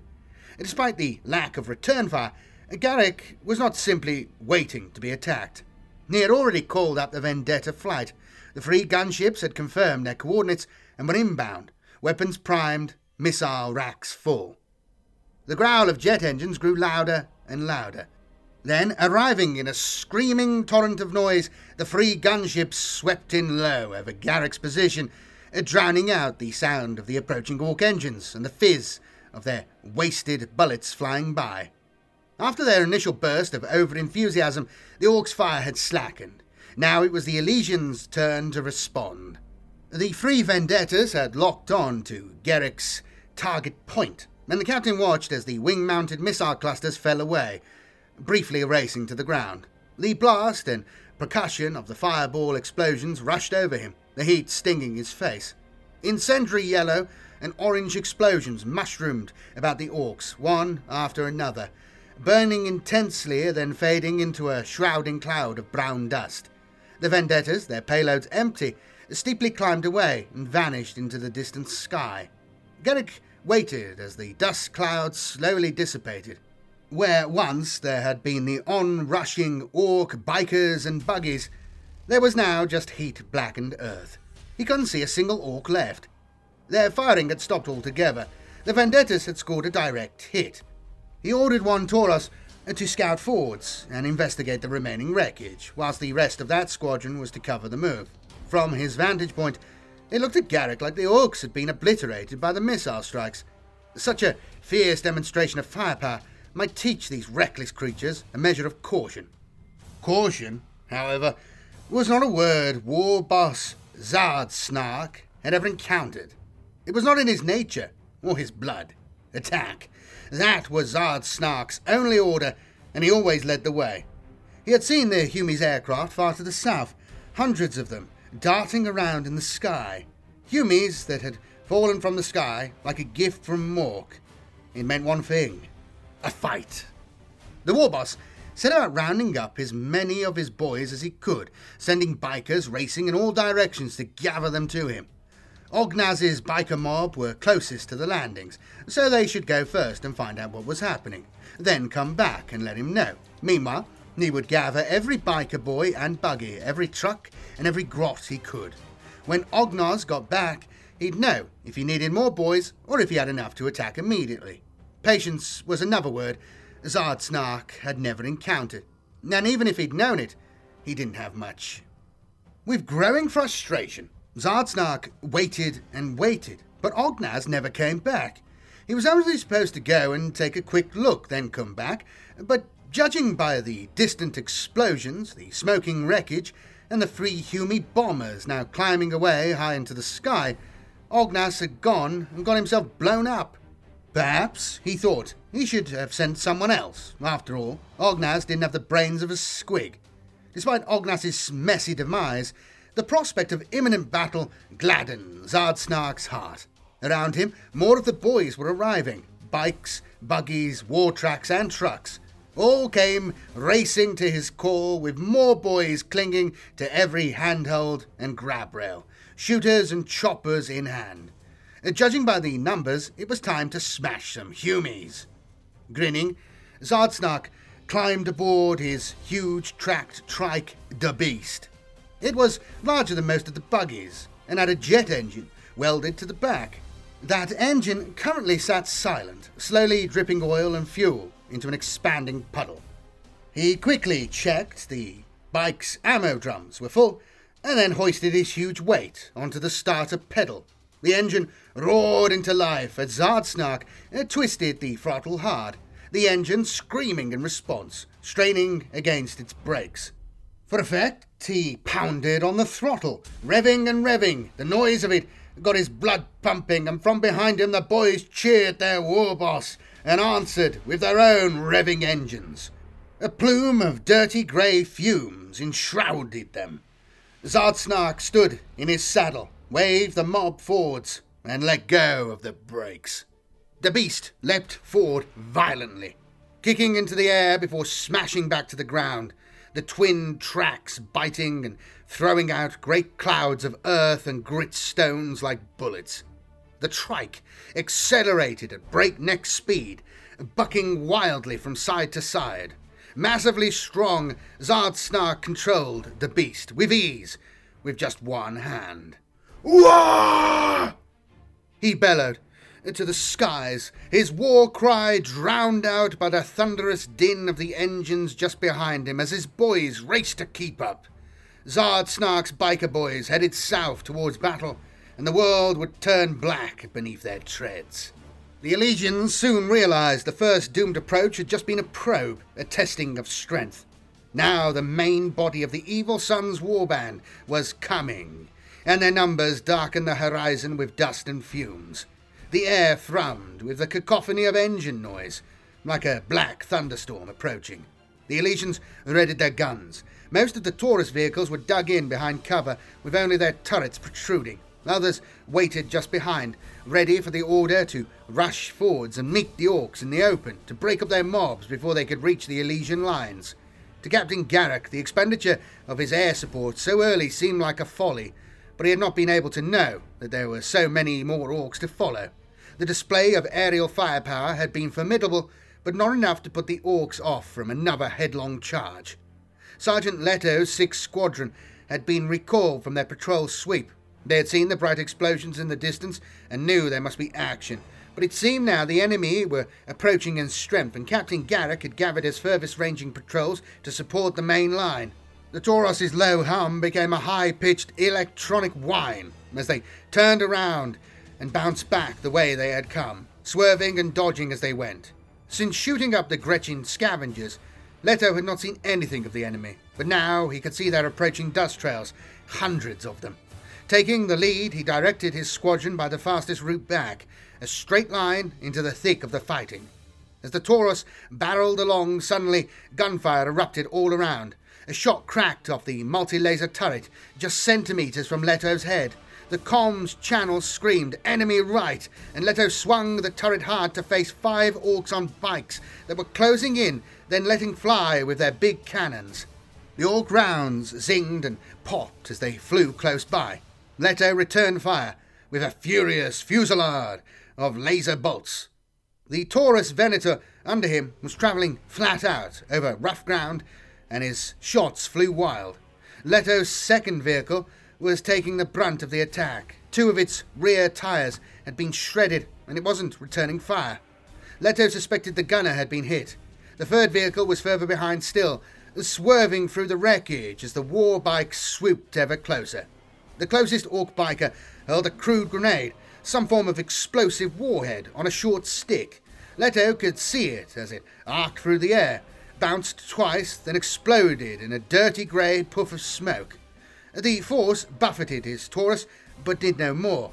He tried to lay his sights on the enemy grenade thrower, but both vehicles were moving too fast, and his burst of fire missed again. Dodging, the Orc biker swerved away. "Hard right!"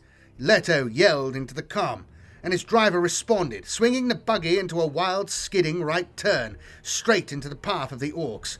From nowhere, an Orc rocket skipped across the side panel of the Taurus with a shriek of metal on metal. Leto expected the warhead to detonate and turn his buggy into a fireball, but it didn't. It just whizzed past, flying off to land behind him, lost in the junk. A dud. His driver aimed directly at an oncoming Orc, trying to ram him. The biker was agile, however, and swerved his bike round at the last second, but at this speed, the rider lost control, and Leto saw him smash headfirst into a scrap pile and be ejected over his handlebars. The bike lay smoking, its wheels spinning uselessly. As fast as they had struck, the war bikers were gone. Leto scanned a full 360 in his turret, but could see no more targets. His 2nd vehicle had come to a halt further back, its driver and gunner both riddled with bullet holes. The cab was daubed in blood. The 3rd of 6 squadrons' vehicles arrived, reporting 1 enemy destroyed by its las cannon. He could see the combat damage on the outside of the Taurus. The dents and scrapes of bullet impacts were all superficial. "Cover me," he ordered its gunner, before releasing himself from his harness and climbing down from his own turret. He ran back to check the wreckage and confirm the crew of the wrecked vehicle were indeed dead. They were. Not willing to leave the Taurus's plunder for the Orcs, Leto fetched a melter charge from his own stowage, set the fuse and dropped it into the stricken Taurus. As the two remaining vehicles of 6 Squadron moved out again, the charge detonated in a white-hot shower of sparks, leaving the Taurus a burned, twisted hulk. At Captain Garrick's main line, the Orcs were attacking in force. Bikes and buggies swirled round in a thickening gloom of dust and choking fumes. The battlefield was littered with wreckage, but his own lines had held, just. He'd lost a lot of men and equipment in the fight. Already 19 Tauros had been destroyed. The Orcs had paid in blood too, but heavy losses just didn't seem to worry them. For now, there was a lull in the shooting. The Orcs had sped away, no doubt to regroup or to find somewhere else to attack. Garrick's own Tauros was tracking them, using data relayed from ground scanners he had positioned on first landing. He redirected 3 squadrons to shadow the Orcs, whilst he pulled the others together and processed damage reports. The fighting here had been heavier than expected. The Orc bikers had arrived swiftly, but Dagger Force had done its job. If this squadron hadn't intercepted these bikers, then by now they would have been tearing into the rear of Shield Force's position in the south. Still, Garrick was concerned. His was a light scouting force, designed for hit-and-run actions. Instead, they had been slugging it out with the Orcs, and the attrition was starting to tell. His force wouldn't stand up to much more of this rough treatment. In order to conserve it, he decided to pull back. He would withdraw by bounds, 1 squadron covering the other as the all-terrain vehicles and sentinels retreated, to give them breathing room, and open ground between him and the enemy. It was open ground into which he could request more air support. From his comms report, Shield Force were now engaging in a large fight with more Orcs, so he assumed Sword Force had done its job, although he had received no official confirmation of that from the Colonel. Despite his losses, the mission seemed to be progressing as planned. Zardsnark heaved a massive kick into the beast, which sat mutely, jet engine still gently steaming. The trike's front forks had been sheared off by a laser blast. The beast's front wheel was lying somewhere close by, and Zardsnark was furious. Not only was his prized trike damaged, but he'd only just reached the battle when he'd been ejected from his roaring steed by the catastrophic damage. The boys had raced on without him, and most of the battle had passed him by. He walked back to investigate his only victim, a skinny walker machine that De Ripper, the huge buzz blade Zardsnark wielded in battle, had sliced its leg off. The vehicle had toppled over, which had made Zardsnark laugh, only for his manic laughter to be cut short, as his bike suddenly detached from its front wheel and it became airborne as the vehicle flipped over. His pride might be hurt, but not much else. No Orc warboss liked the indignity of finding himself sprawling headfirst in the dirt. Zardsnark pulled out his slugger pistol and emptied the clip into the wreckage of the Hume Walker in frustration. It didn't help. Then he stomped off to find a mech. He wanted that trike running again, now.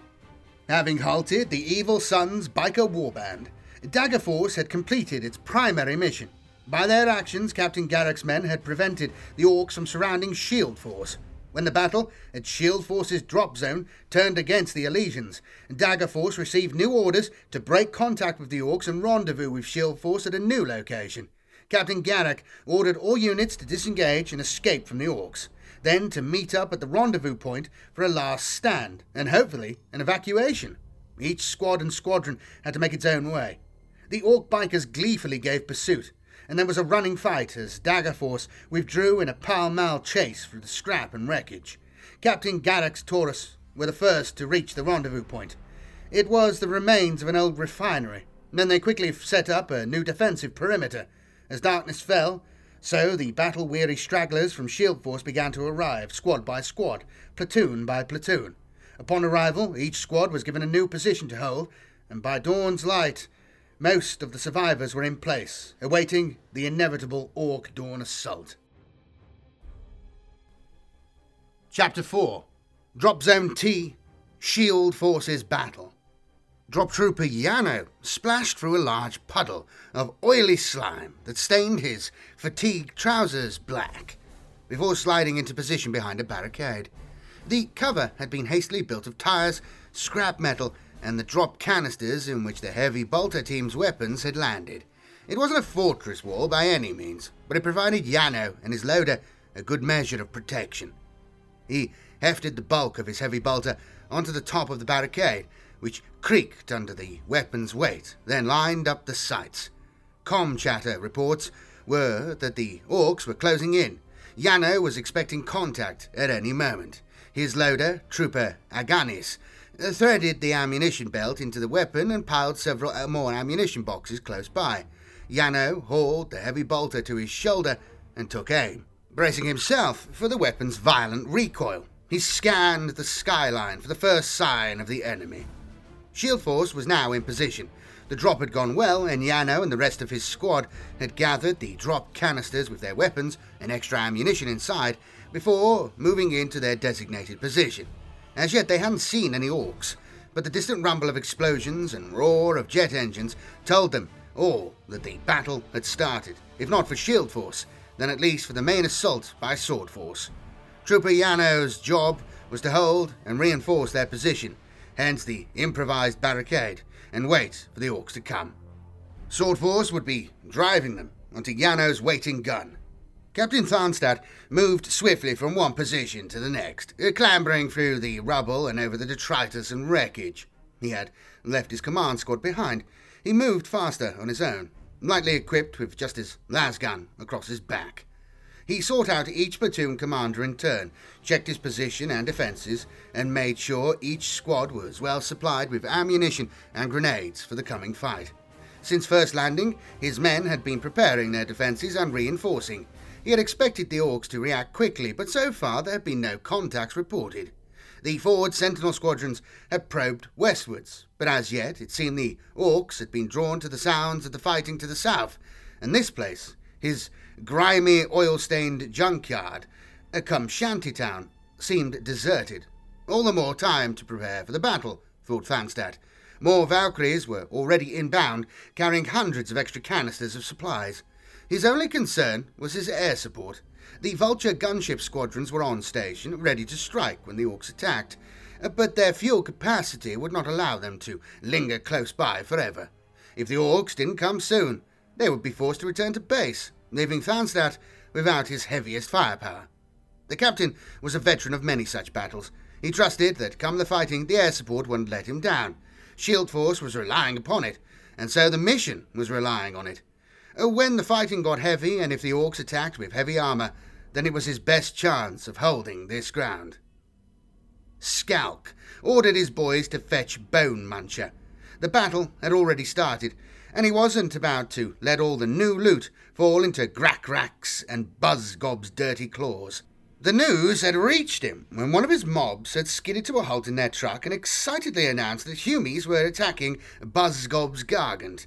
Skalk couldn't care less about the mech boss's Gargant, except that Buzzgob paid well for the parts he needed. But Skalk wasn't about to save it.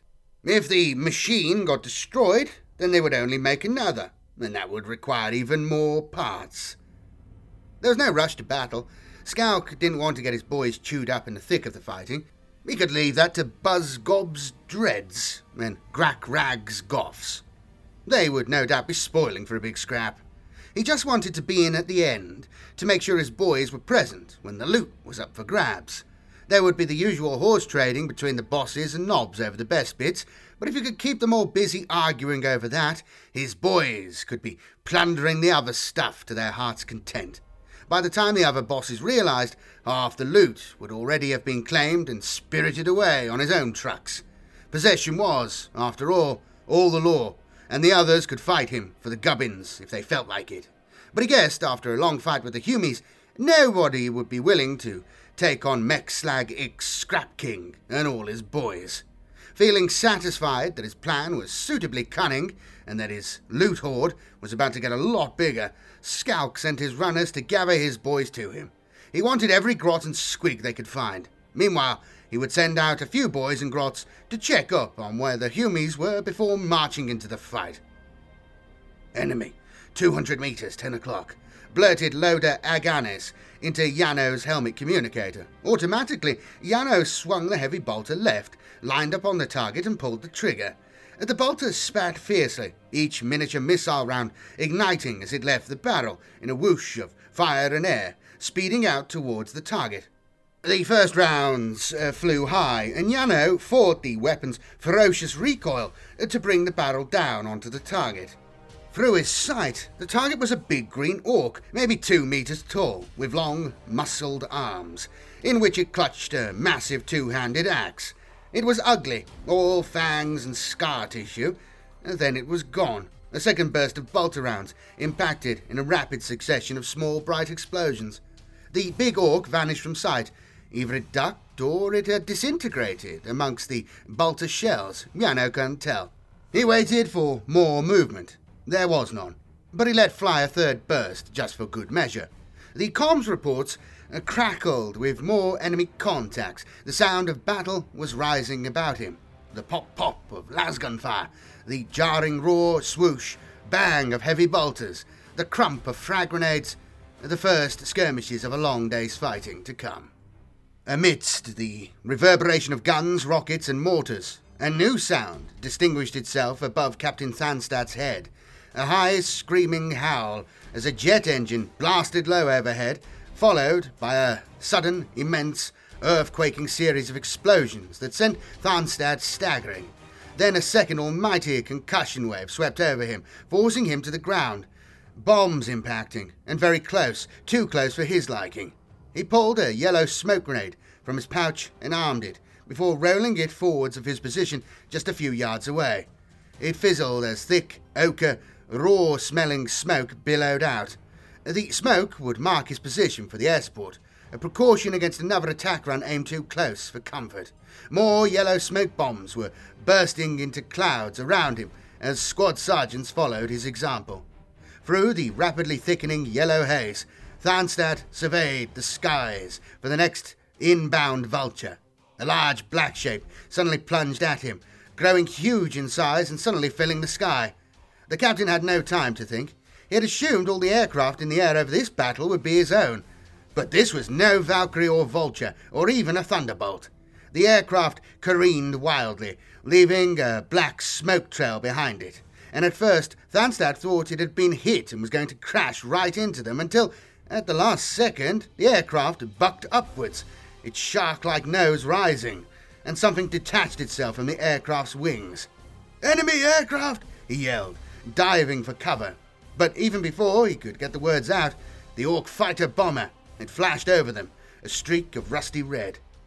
A funnel of dense smoke and yellow flame rushed up out of the ground to meet Thanstad, earth mushrooming high into the sky to rain back down over them in a cascade of filth, smoke, and jagged iron, spilling in all directions, like the blast of an invisible rocket jet howling above him, smashing him back to the ground again. A piece of shrapnel wedged into his breastplate, another, the size of a man's hand, whistled just over his shoulder, less than a metre from completely decapitating him. Punch drunk from the bone-jarring blast, Thanstad crawled, then staggered to his feet. The yellow smoke hadn't saved them from friendly fire. It had just attracted the Orc pilot to them. A wave of concussion-induced nausea washed over him, making the captain retch. A drop trooper rushed to his side to support him, assuming he was injured. Miraculously, the captain was not seriously harmed.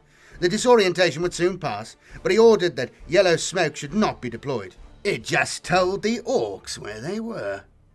At last, Skulk was ready. Seated high on his swaying throne on top of Bone Muncher, he could clearly see the columns of smoke in the distance, where Buzzgob was fighting, and the northern horizon was also smudged with grey. There was something going on up there too. When his scouting boys returned, they'd been shot up. They'd run smack into a big band of Humies to the east, all dug in, just waiting. It occurred to Skulk that if Buzzgob was fighting in the south, then these Humies weren't actually fighting anybody. They were just waiting. For what, Skulk didn't really know or care, but it seemed to Skulk that it might not be a good idea to just ignore them. These lurking Humies were up to something. He felt it in his bones. He knew sneaking gits when he saw them. He thought hard, the strain etched on his blue face. No, he couldn't risk ignoring them. Instead, he would attack. This would be Skulk's own battlefield. He barked an order to his closest nobs to get the boys moving east and barked for the swaying Squig-off to veer left. From behind his barricade, Trooper Yano continued to scan his target sector. The first few orcs hadn't put up much of a fight.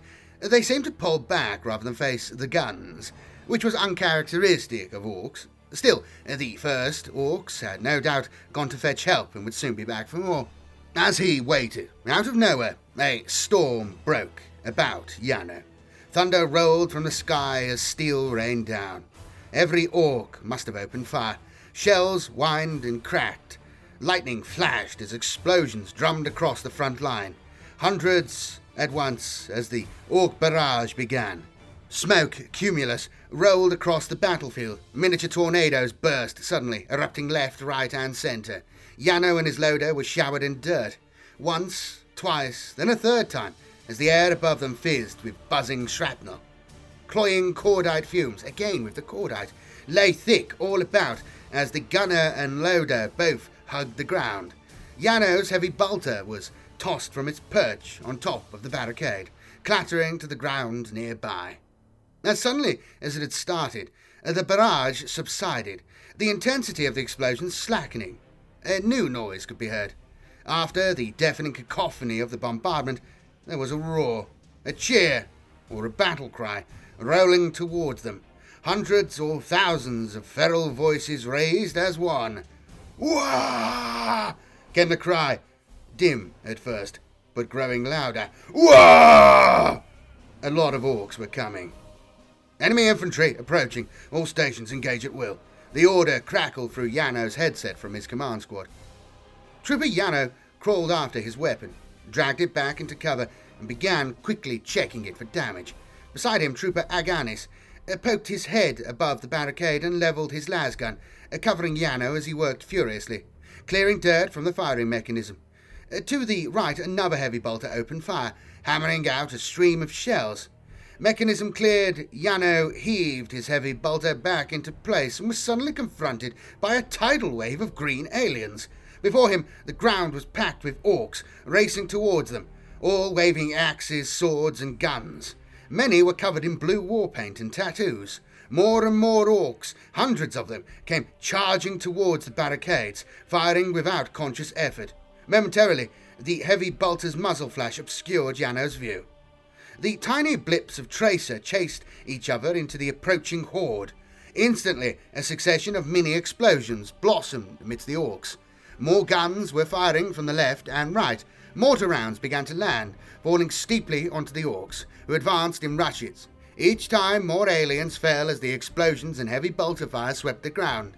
Yano's own heavy bolter thudded away, its barrel beginning to glow hot.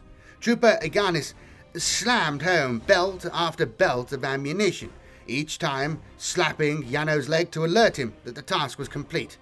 There were a dozen lines of tracer criss-crossing the sector, each scything through the orc ranks. Now the orc charge had become a mass of stumbling, crawling, falling green bodies amidst the maelstrom. Raked by explosions, the orcs hesitated, and eventually they ran, falling back before the merciless onslaught of bolts, laser blasts, and shells. Janos fired after them, as the orcs disappeared from view, back where they had came from, until he could see no more targets. The metal of his weapon's barrel had been stained purple by the intense heat bloom. The cooling metal gave a tortured shriek as it shrank back into shape. Next to Janos, Aganis had dropped down behind the barricade and was furiously counting ammunition. Over half their supplies had been used up. While the orc charge disintegrated, their barrage continued. Scattered plumes of earth, rubble, metal and flame spreading across the junkyard. In places, they started small fires which added to the thickening toxic atmosphere, full of harsh smoke and the stench of burning flesh, the smog of battle.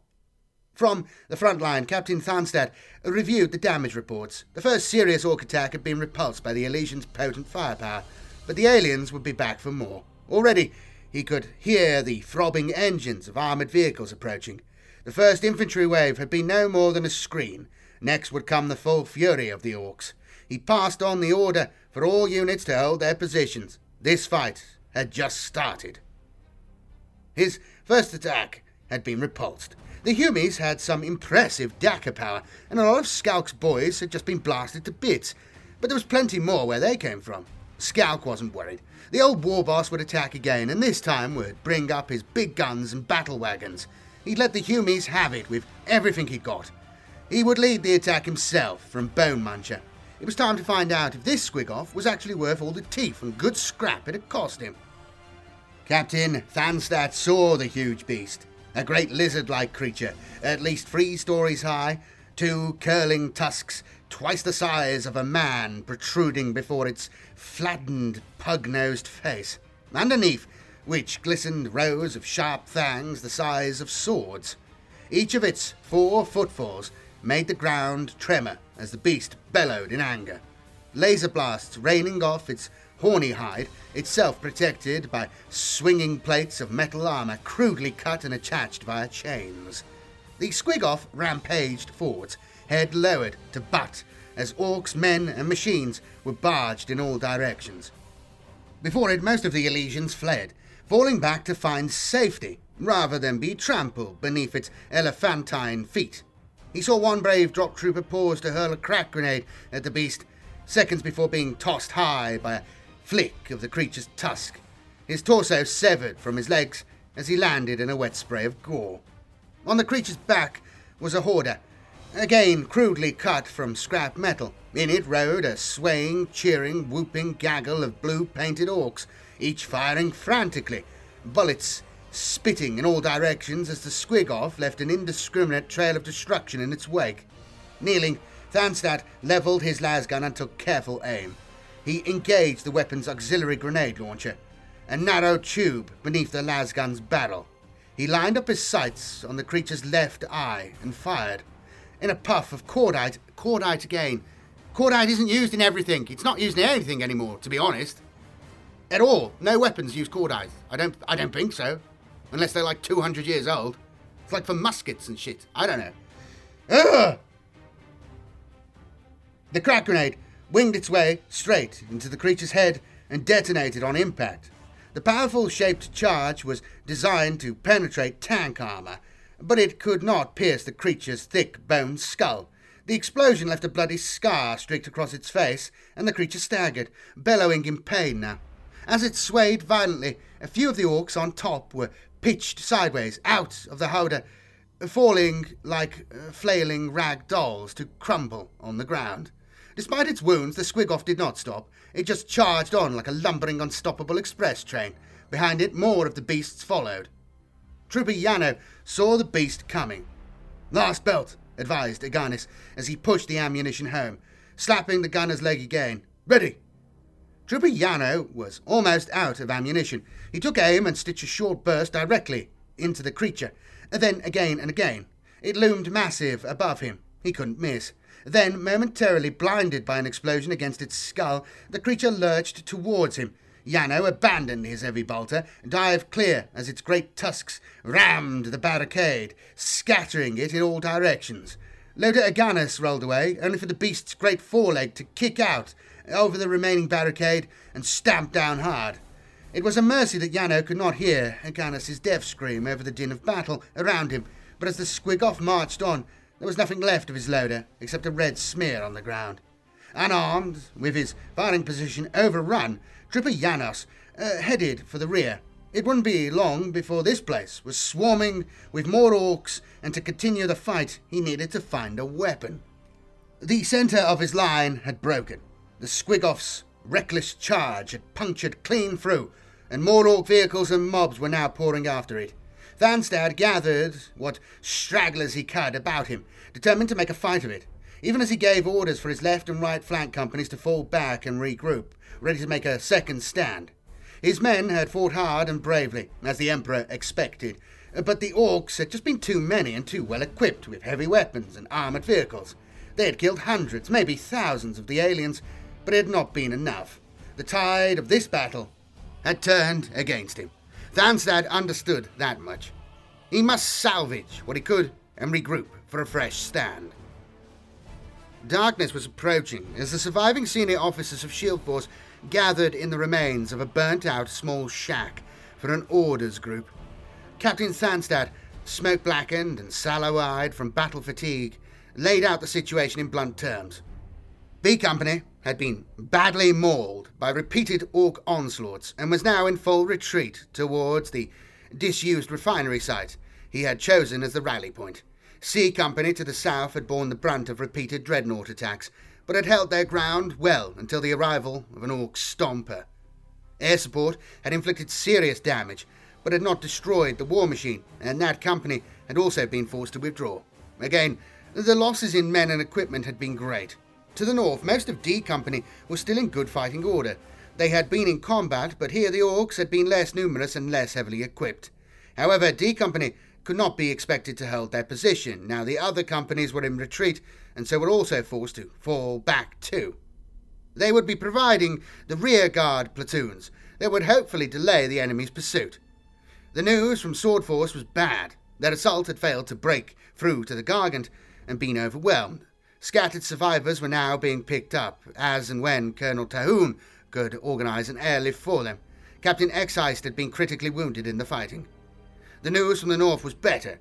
Captain Garrick's Dagger Force had done its job well and screened their northern flank. Thank the Emperor for that, because without them, they would all be surrounded by Orcs right now. The survivors of Dagger Force had raced to secure the rendezvous point, and were holding it now. Everybody else should make their way to them tonight. There would be no stopping for rest. The more men that could be gathered, the better their chances of survival tomorrow. Each officer gave him a rough head count, and the numbers didn't look encouraging. Over 1,000 men had landed in Shield Force. After today, Thanstad thought he had about 400 left. How many who could get away would depend on how tomorrow went.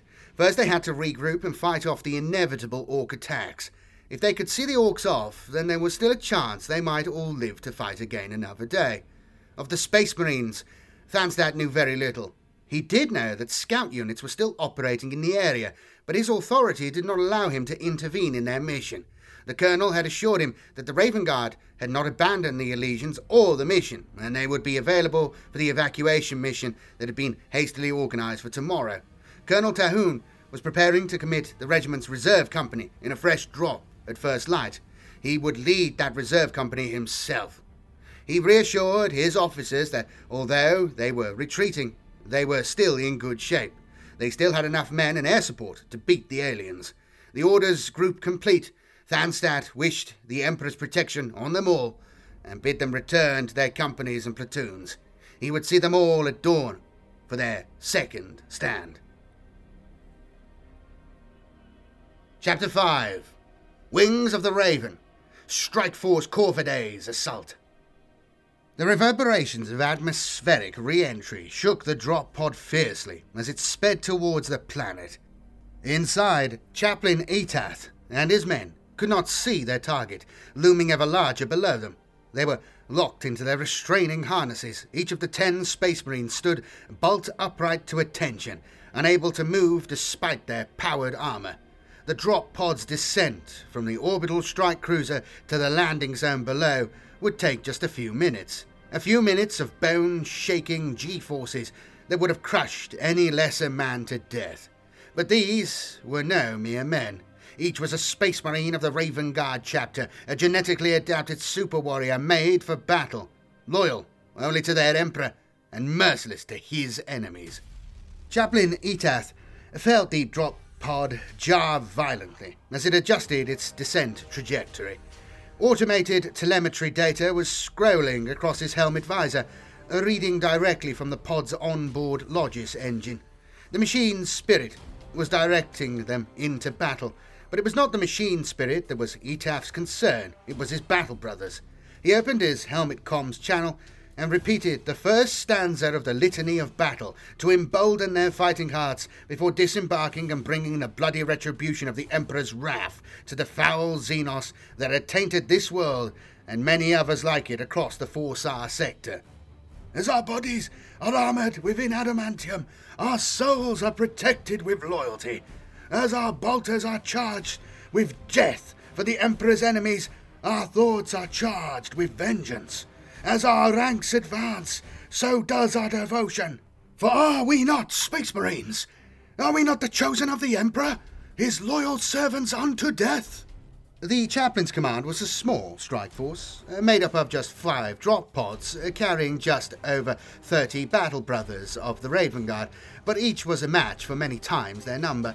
Even this small force would be enough to complete their mission, to destroy the Orcs' main fuel stockpiles. Their orbital assault and just these few Space Marines could inflict a crippling blow on the Orcs. Brother Orioth crawled slowly forwards, under the abandoned remains of a destroyed vehicle. It might once have been a Chimera armoured troop transport, but now most of the vehicle had been looted, leaving just the rust-encased metal bones of the chassis. The scout's chameleon cloak adjusted to his cover's colouring, and its camouflage changed accordingly. Hidden by the cloak's chameleon-like qualities, the scout was all but invisible as he lay still, watching. He was tracking Orcs. No more than 100 metres away, large mobs of the rowdy green aliens were tramping northwards, each carrying large weapons and draped in a lot of ammunition. Several smaller Gretchen mobs were trailing behind, struggling with larger ammunition crates. Beyond the green-skinned mob was a group of 5 dreadnoughts, ramshackle walkers that swayed and staggered, arms waving wildly. To the scout they seemed on the brink of pitching over, but always seemed to right themselves.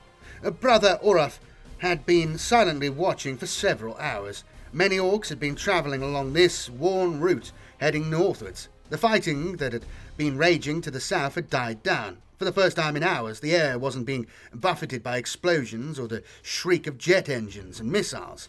There was still the occasional distant burst of heavy bolter fire or the crump of a mortar shell landing, but it seemed that the battle was all but done.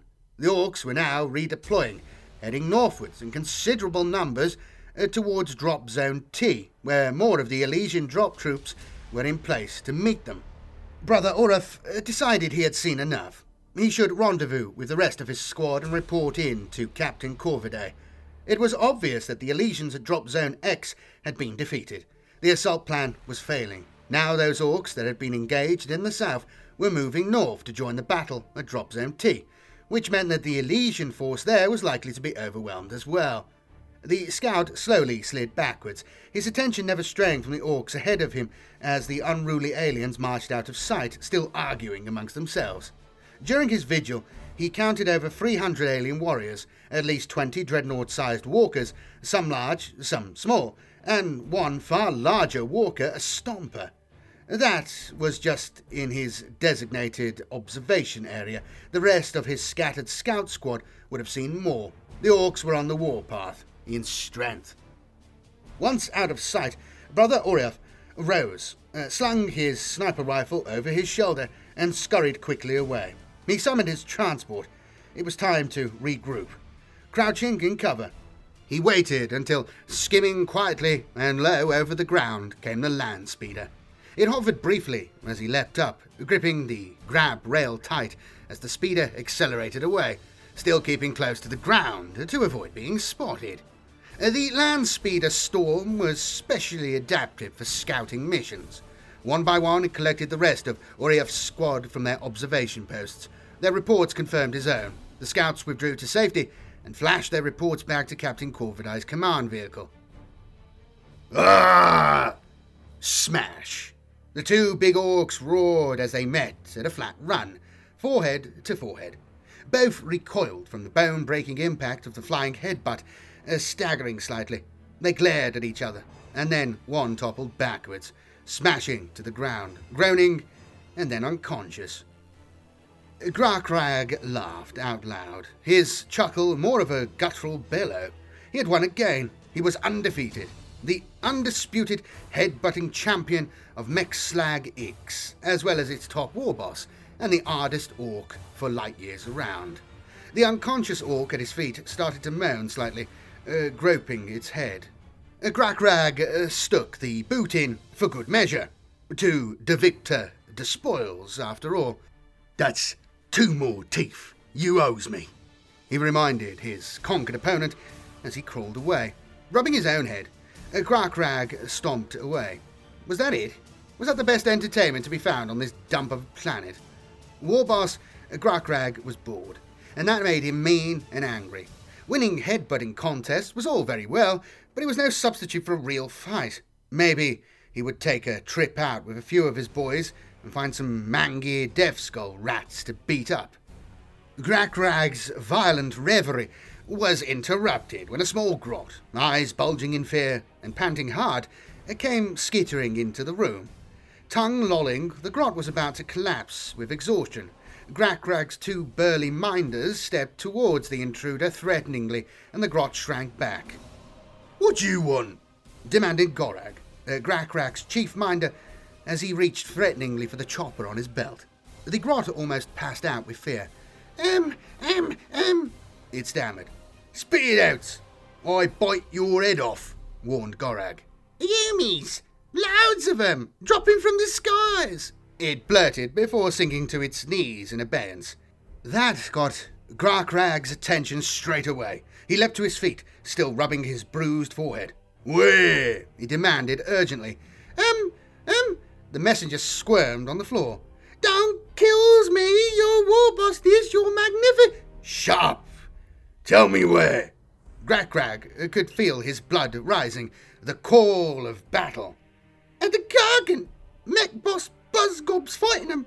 There's loads and loads of them, even Skulk's fighting them."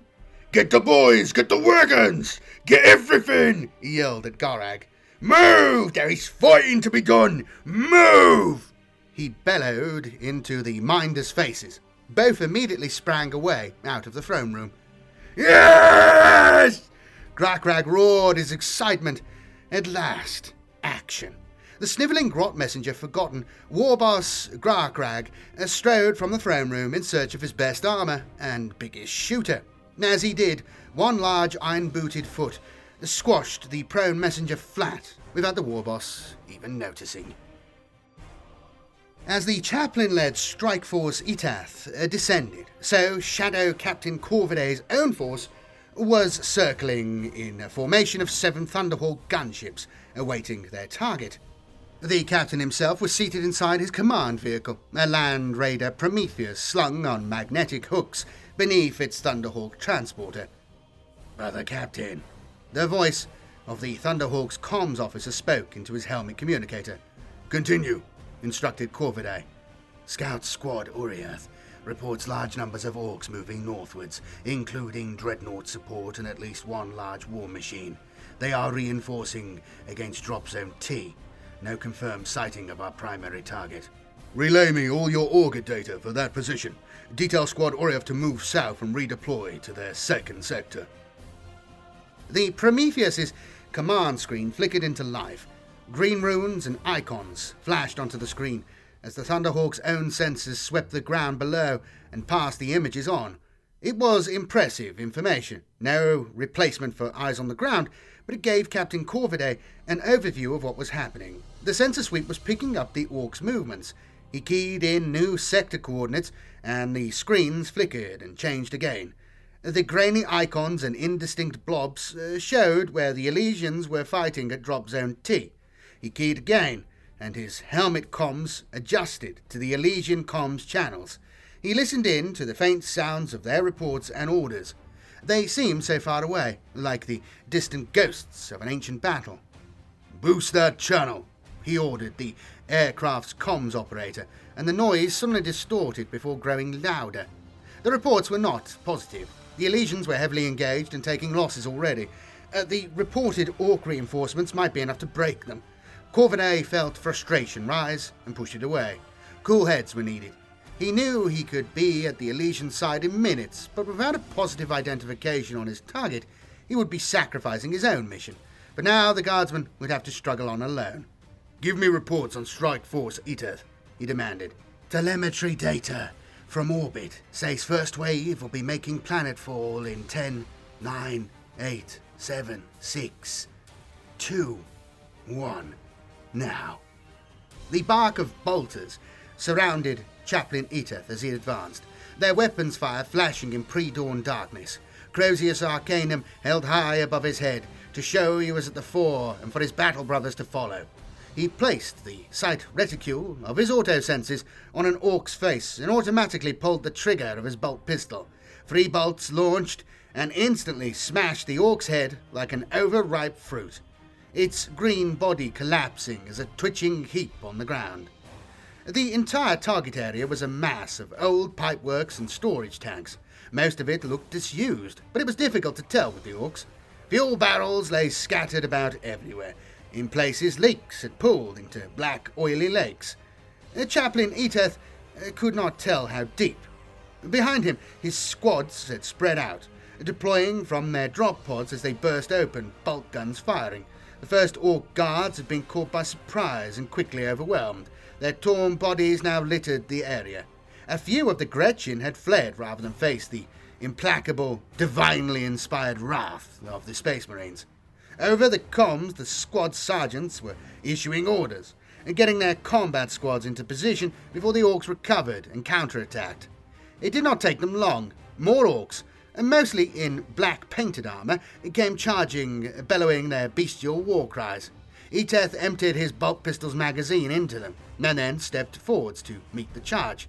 The first orc he met was a big, dark-skinned brute, its face hidden by an iron-armoured jaw. Two large animal horns curved from its helmet. A chain axe screamed in its hand. The orc's charge smashed into him, trying to use its size to drive Eteth back, but his armour's servo actuators responded, locking him in place as the orcs tried to push him over.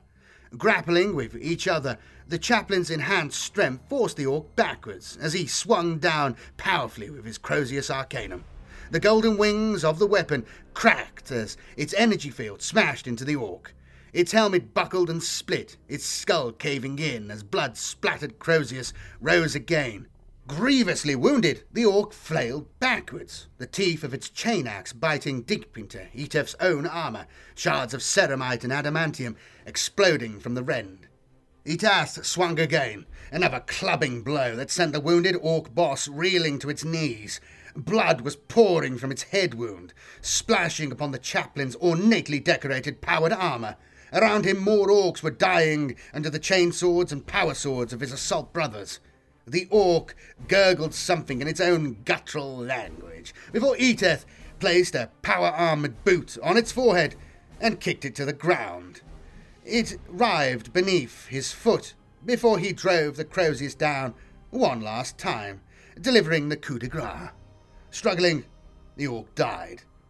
Chaplain Eteth paused briefly to reload his pistol before moving on, scouring the landing zone of orcs one after another. The second wave of drop pods was landing now, each crashing into the ground in a plume of dust before disgorging more Raven Guard battle brothers. "Combat squads, Pygargus and Dorica, begin setting melter charges," he ordered. Meanwhile, in the skies, Shadow Captain Corvidae was concerned about the situation on the ground. His strike force had been circling now for hours without any target location. Meanwhile, the battle was raging. All three of the Elysian drop zones were engaged, whilst his elite strike force was idle. It sat ill with the captain that other men should be fighting and dying in the Emperor's cause, whilst his battle brothers sat impotent. Still, he must have patience. Their time would come. Captain Eteth removed his engraved, skull-faced helmet and watched as the first melter charge detonated. First, a sudden bright spark of yellow flashed, then the entire fuel storage tank, a tall structure at least 4 stories high, exploded. The orc fuel detonated in an expanding orange fireball that raced skywards. He felt the heat wash over him. Then a towering column of black smoke poured out. Soon the dark cloud had blocked out the sky, shrouding the old refinery in a cloying smog. Eteth snapped his helmet back into place as the comms channel burst into life. "Squadurica reporting. Second charge is in place and fused. We are withdrawing before detonation." A second fuel tank was ready for destruction. Elsewhere, Brother Uriaf levelled his sniper rifle on a distant grey smudge of dust on the horizon, sighted in, and thumbed the magnification to maximum. The smudge rushed towards him in the eyepiece, blurred momentarily, then refocused. He panned the weapon down onto its source. The scout could see, still small, an armoured vehicle, some form of heavy tank with multiple turrets. He didn't recognize it, but then again all these Orc vehicles seemed to look different anyway. It was black and mounted with horns of some enormous beast across its radiator. Behind it followed more vehicles. He could just about make out each of the crews in the hatches, and clinging to the sides of each vehicle were more Orc tank riders bouncing along. The column continued to grow.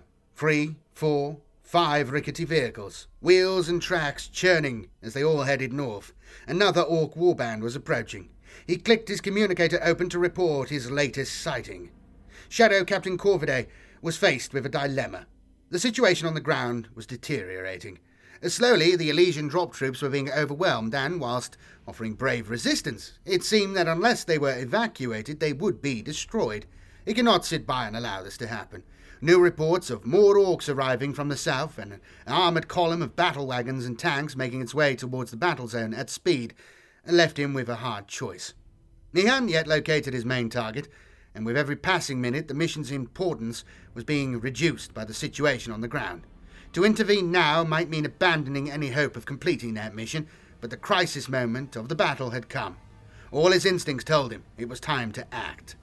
Corvidae worked quickly. The Elysians should disengage and fall back to a new location from where they could set up a new defence, and then a rapid extraction operation would begin.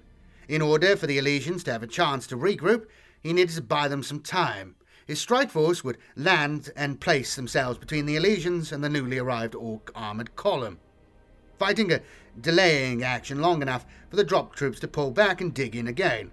Meanwhile, he would dispatch Thunder Orcs to recover Chaplain Etef's strike force and redeploy them to aid the Elysians. It was tactical thinking on the fly, but Corvidae needed to be flexible. The battlefield situation was fluid, so rigidly adhering to his old plan was folly. In effect, his new self-imposed mission was now a rescue operation, to save as many Elysian drop troops as he could whilst inflicting as much damage on the Orcs as possible. The Raven Guard captain would use his scouts on the ground to target the Orc column and harass them, whilst he deployed his strike force for the ground battle. The only other aid he could call upon was from the strike cruiser. They could begin an orbital bombardment of known Orc concentrations, lending some much-needed heavy firepower to the drop troops' withdrawal. Without further hesitation, he began issuing the necessary orders. Brother Oriath had the Orcs in his sights, and was cleared to open fire. It was time for his observe and report mission to end, and for the killing to begin. At 400 metres, his sight was filled by each Orc as he panned over the lead vehicle. They were unaware of his presence. The scout took careful aim, selecting the largest of the massive tank's riders. His training taught him to hit the biggest Orcs first. They were invariably the leaders. He had waited patiently until the Orcs had moved into his best killing range. Carefully he squeezed off his first round, the silenced barrel of his weapon muffling the sound into an almost polite cough. The bolt flashed, smacked the surprised Orc boss in the side of the head, and he tumbled off the side of the vehicle. To Orif's surprise, it wasn't dead. Bleeding, the Orc got up again, looking shocked, but seemed to be relatively unharmed. He took aim again at the dazed target and fired again. The second blast hit it square in the chest, punching it off its feet. The other Orcs were jeering and laughing whilst looking round for the source of the firing. Underneath his chameleon cloak, Oriath was just another patch of dirt. His third round finished his target with a clean headshot. His work done, Brother Oriath crawled away to change his firing position. The other scout snipers took a steady toll on the Orcs as they advanced, but they soon learned to keep their heads down and use their vehicles as cover. Still, each dead alien now was one less the Raven Guard battle brothers would have to kill when they arrived. Even as Oriath and his fellow scouts were working over the armoured column with accurate sniper fire from afar, the Thunderhawks of Strike Force Corvidae were placing the assault squads and heavy vehicles directly in the Orcs' line of advance. As the Orcs approached the Raven Guard positions, Oriath and the other scouts were recalled to join the main battle line and supported with their lethally accurate shooting.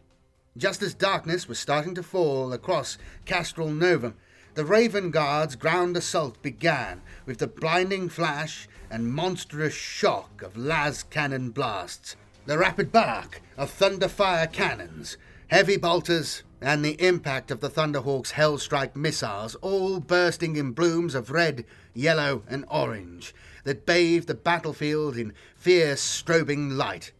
The Orcs responded with poorly aimed barrages of mortar rounds and rockets that traced arcs of red fire across the deepening purple of the sky. The Raven Guard surged forwards to meet the advancing Orcs, shadowy black armoured figures against the twilight. Their intent was to strike the vanguard of the Orc reinforcement column hard, destroying it and stalling their advance and buying the hard-pressed legions to the north time to regroup and prepare a new defensive position. The battle had been quickly planned and executed, but each Space Marine knew his task well. Years of training and experience on battlefields across the segmentum had honed each into a formidable warrior. With meticulous coordination provided by Captain Corviday's second-in-command from his command post inside his Land Raider Prometheus, the assault began. The Raven Guard squads crashed through the junkyard, their vehicles in close support just behind, firing over their heads. As was customary, their captain was at the front in the vanguard of the attack. They were moving quickly. A barrage of Orc shells fell about them. One impacted directly amongst a combat squad, its blast lacing them with shrapnel and blowing 2 off their feet. The veteran brother leading the troops reported he had lost 2 of his men, and without instruction the apothecaries immediately moved to aid the stricken brothers. Leaving the apothecaries behind to deal with the wounded and dying, Shadow Captain Corviday burst over the top of a scrap pile into plain view of the Orcs. An undisciplined mob of greenskins were gathering around their vehicles, the smoke of their heavy weapons fire already enshrouding them. Corviday saw the closest vehicle's battle cannon fired again. The shell screamed straight at him. Instinctively ducking, it whistled just over his head, hit the ground, skittered across the floor, and came to a standstill before suddenly exploding in a grey plume of dirt. "For the Emperor! Attack! Attack!"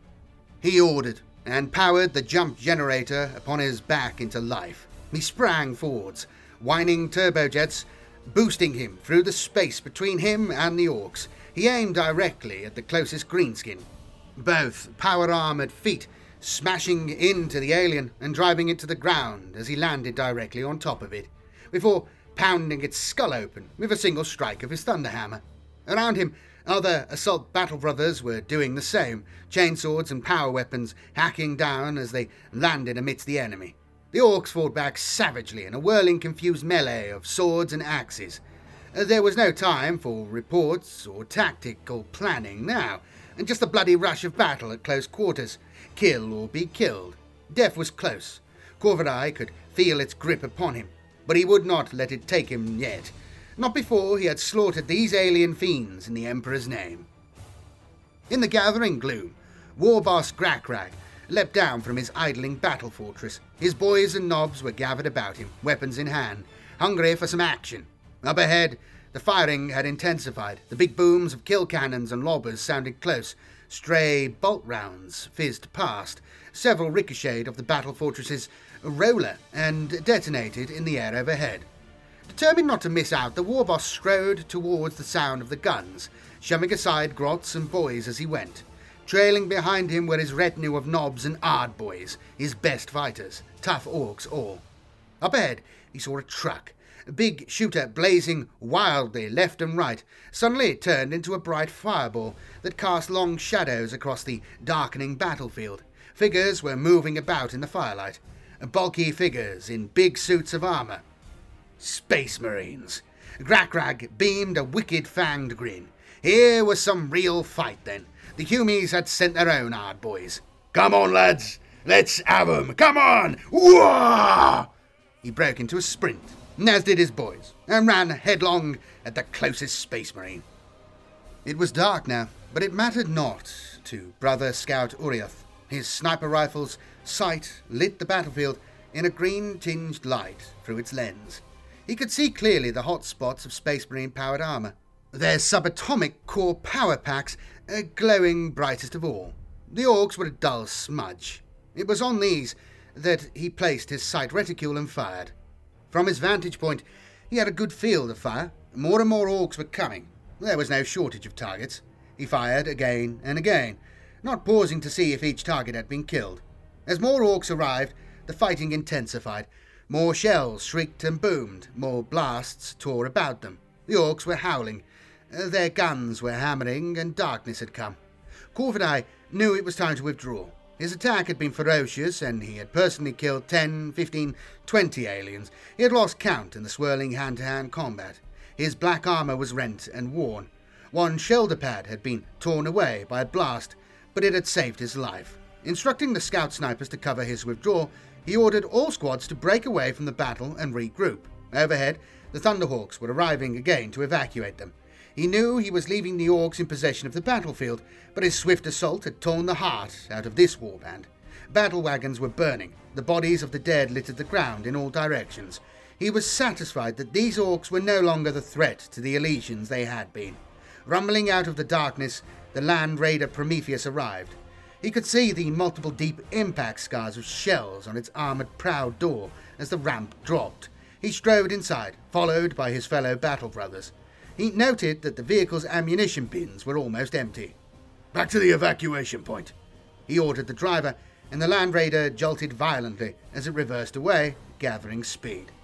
Corvidae immediately went to the command consoles and began to evaluate the cost of his intervention. It pained him to leave the bodies of his fallen brothers behind, but they and the Emperor would understand. This raid had become a desperate fight, and there was no time now for the customary ceremonies for the fallen and due reverence. Those must wait until they returned to Deliverance. Now was the time for butcher's work, and it was far from over yet. Warboss Grakrag picked up the body of a fallen space marine. Grasping it in his power-clawed hand, he hefted it up to eye level. He looked at it closely. Black armour with white trim, the symbol of a beaked flying creature emblazoned white upon it. He liked it. The colours appealed to his goth nature. No wonder they had fought so well. The Humies wore black too. It was the colour the hardest boys always used. He tossed the body to his closest knob, Gorag, who caught it, staggering. "Stick it on my wagon," he ordered. "It was good fighting. Put him right on the front, so every scummy grot and weedy Humie can see what we did." Boss Gorag grinned and nodded his agreement. It was a worthy prize from a worthy foe. Chapter 6. Elisia's Last Stand. The night's darkness was never quiet. Captain Garrick, monitoring reports and comms chatter, stood close to his Taurus, which was hull down, partially concealed amidst the debris. He could hear ferocious shooting off in the distance, the sounds carrying to him from the west through the still night air. Rearguard actions, sharp firefights that kept the pursuing orcs at bay, whilst the rest of Shield Force trailed back into the new perimeter. Every once in a while a vulture gunship would come roaring in low, a fleeting black shadow in the sky, suddenly illuminated by the muzzle flash of its weapons in a frenzy of shooting and explosions that rumbled and growled in the night. Garrick had a gritty taste of dust and gunpowder. Why gunpowder? In his mouth. He was parched and reached for maybe the orcs, I'll let that one go. He was parched and reached for the canteen on his belt, dribbling out the last dregs to wet his lips. He rubbed the grit and tiredness from his eyes. It would be a long, long day when dawn finally broke. It would not take the orcs long to find them again. When they did, they would attack. It was the only way they knew. Around him, Elysian troopers crunched through the darkness amongst rubble and smashed machinery, each a study in fatigue. They were blackened and pale-faced, eyes rimmed with red. Squads had become just an ad hoc collection of stragglers, and platoons had been reduced to squads by yesterday's battles. Sergeants were organising and distributing the last of the ammunition supplies. Valkyries had dropped extra canisters of ammunition just before darkness fell. Garrick's men had gathered them together, but they were all Colonel Tahoon could send. Still, it would be enough for one last fight. Drop Trooper Yano inspected the Akatran pattern lasgun he had picked up during his retreat. He had prized it from the hands of a dead trooper. The guardsman had had his helmet and head smashed in by an orc's heavy club and was lying in a pool of pink and red gore. But Yano needed a weapon after losing his heavy bolter, and the lasgun was standard issue. He had also relieved the gory corpse of its spare ammunition cells, 2 frag grenades, a ration pack, and its water canteen. At least now he was ready to fight again. On arrival at the rendezvous point, he had been directed to join one of the ad hoc squads being formed, and found they were members of C and D Company and a medic who had discarded his medical equipment in favour of weapons. There were 8 of them in all. They had been given 2 new power cells each and sent to man a section of perimeter. Now Yano was on sentry duty, watching the darkness for any approaching orcs and trying to stay awake. He hadn't slept in over 24 hours. He wouldn't be getting any rest for at least another 24 hours either. Captain Thanstad arrived with the last of his rearguard platoons. He had guided the unit back to the perimeter after a series of confused exchanges of fire with skulking orcs and Gretchen. The platoon was still in good fighting shape, 40 men strong, and they had done their job of keeping the orcs back. As dawn began to broach the horizon with a faint glimmer of orange, he had ordered them all back to the new perimeter. Thanstad thought he had less than an hour before it was light enough for the orcs to attack in force. War Boss Zardsnark climbed back onto his patched-up trike. The beast would ride again. 2 mechs had spent all night rebuilding the front forks. The pair hadn't had any choice. Zardsnark's ultimatum was fix it, or he would have pulled their arms off. He inspected the work. It seemed good. He bounced his weight to feel the suspension and grunted his satisfaction, much to the relief of the 2 mechs, who both backed away, relieved to still have all their appendages. Time to fire it up. In a throaty roar, the trike's engine sprang to life, throwing out a pleasing cloud of dirty smoke. Zardsnark revved it hard, the brakes squealing as they struggled to hold the beast in place. Yeah, just like the old beast. Zardsnark was ready to go, eager to go. Yesterday he had missed out on the fighting. Today would be his day. First to round up his boys, then at first light he would lead the charge. Buzzgob climbed into the pulpit of his stomper, the big lugger.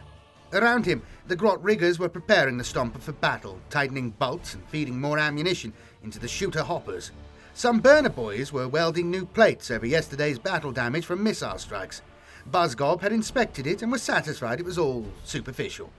Dawn was slowly arriving, and Buzzgob surveyed the surrounding scene. Far below him, boys' mobs were gathering alongside death dreads, killer cans and trucks and tracks, battle wagons and bikers. Skalk's boys were here too, blue-faced, with teams of grots dragging cannons and big lobbers into place under the lashes of the runt herds. Behind his stomper, the Evil Sun's biker boys were racing in circles, warming up their engines under a thickening cloud of grey smoke from their exhausts. He could hear the growing thrum from the rotors of deathcopters and warcopters, ferrying more boys to the fight. Buzzgob reflected briefly. Yesterday had been a good battle. They had given the Humies a good kicking. Today would be the real thing, a big fight. All the boys, grots, and mangy squigs for miles around were here, ready for the action.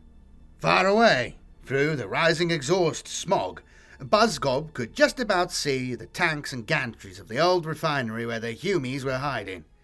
That was where they would be all heading, as soon as he gave the order. He had a plan. He would lead the Dreadheads and go right. Skalk would lead his boys left, and they'd squish the Humies in the middle. Captain Corvidae and Chaplain Edith both waited on the Thunderhawk gunship's ramp, in the pool of green light cast from the aircraft's interior. The entire Raven Guard strike force had now consolidated before the Thunderhawks had landed at a safe distance for the night. They would soon be airborne again. His scout squads had reported that even before first light, the orcs had gathered into a single large horde. They had identified the Stomper, and it seemed to contain the orcs' leader. Currently, there were too many orcs to risk a direct assault. His Space Marines would obey any order he gave, but they were a precious resource, the Emperor's finest, and he would not pitch them into a battle they could not win. First, he needed the orcs to disperse from their muster point before committing. He was confident that the lure of the Elysians would do just that. Once the orcs had engaged in battle, the Raven Guard would attack. The Stomper would be their primary target. Destroy that, and they would also kill a powerful orc war boss, maybe the overall ruler of this blighted planet. And despite the heavy losses, he could consider this ill-fated mission at least partially successful. Corvidae and Eateth agreed that timing the assault would be critical. Wait too long and the Elysians would be crushed by the Orc numbers. Attack too soon and the gathered Orc horde would be too strong even for his battle brothers to deal with. For the Raven Guard, everything was in place. Even their strike cruiser was in position to launch its orbital bombardment. For the time being, there was nothing to do but wait for the Orcs to make their move. From their dugouts and barricades, the tired guardsmen of the 181st Drop Troop Regiment could hear the distinctive roaring sounds and see the plumes of exhaust smoke thrown up by the approaching bikers. Behind them was the deeper grinding and clanking sound of heavier vehicles, churning away as the Orc horde approached. Captain Tharnstadt sprinted forwards to get a clearer view of the approaching enemy. He leapt over several fallen pipes and crouched behind another. Scanner in hand, he tracked the Orcs, bikers circling to the right and left. The first stray Orc bullets snapped overhead, not aimed at him, just the usual overeager firing, flying high and wild. As the first bikers appeared, they were met by a volley of lasgun fire from the Elysian forward positions. The battle had started. Tharnstadt moved back into better cover and began issuing orders to engage. Then a terrifying barrage started, mortar bombs and heavier shells plunging down all about the refinery. Steel was buckled and bent as a gantry took a direct hit and toppled down, scattering the drop troopers who were sheltering underneath it. The Orcs had let fly with just about every gun they had. In response, Tharnstadt flicked his comms channel to his designated air support officer. It was time for the Vultures and Thunderbolts to hit back. Wing Sergeant Seric eased back on the control stick, watching for a break in the smoke and clouds that spread in a heavy layer just above the ground. Several Orc vehicles were already burning. His Thunderbolt continued to circle, high above the battle now raging below. Awaiting the call for aid and a target grid, the pilot didn't have long to wait. He rolled the Thunderbolt over into a steep dive, the G-forces building as the aircraft plummeted towards the ground. Seric felt his grav suit expanding, holding the blood in his body in place as it tried to force its way into his extremities.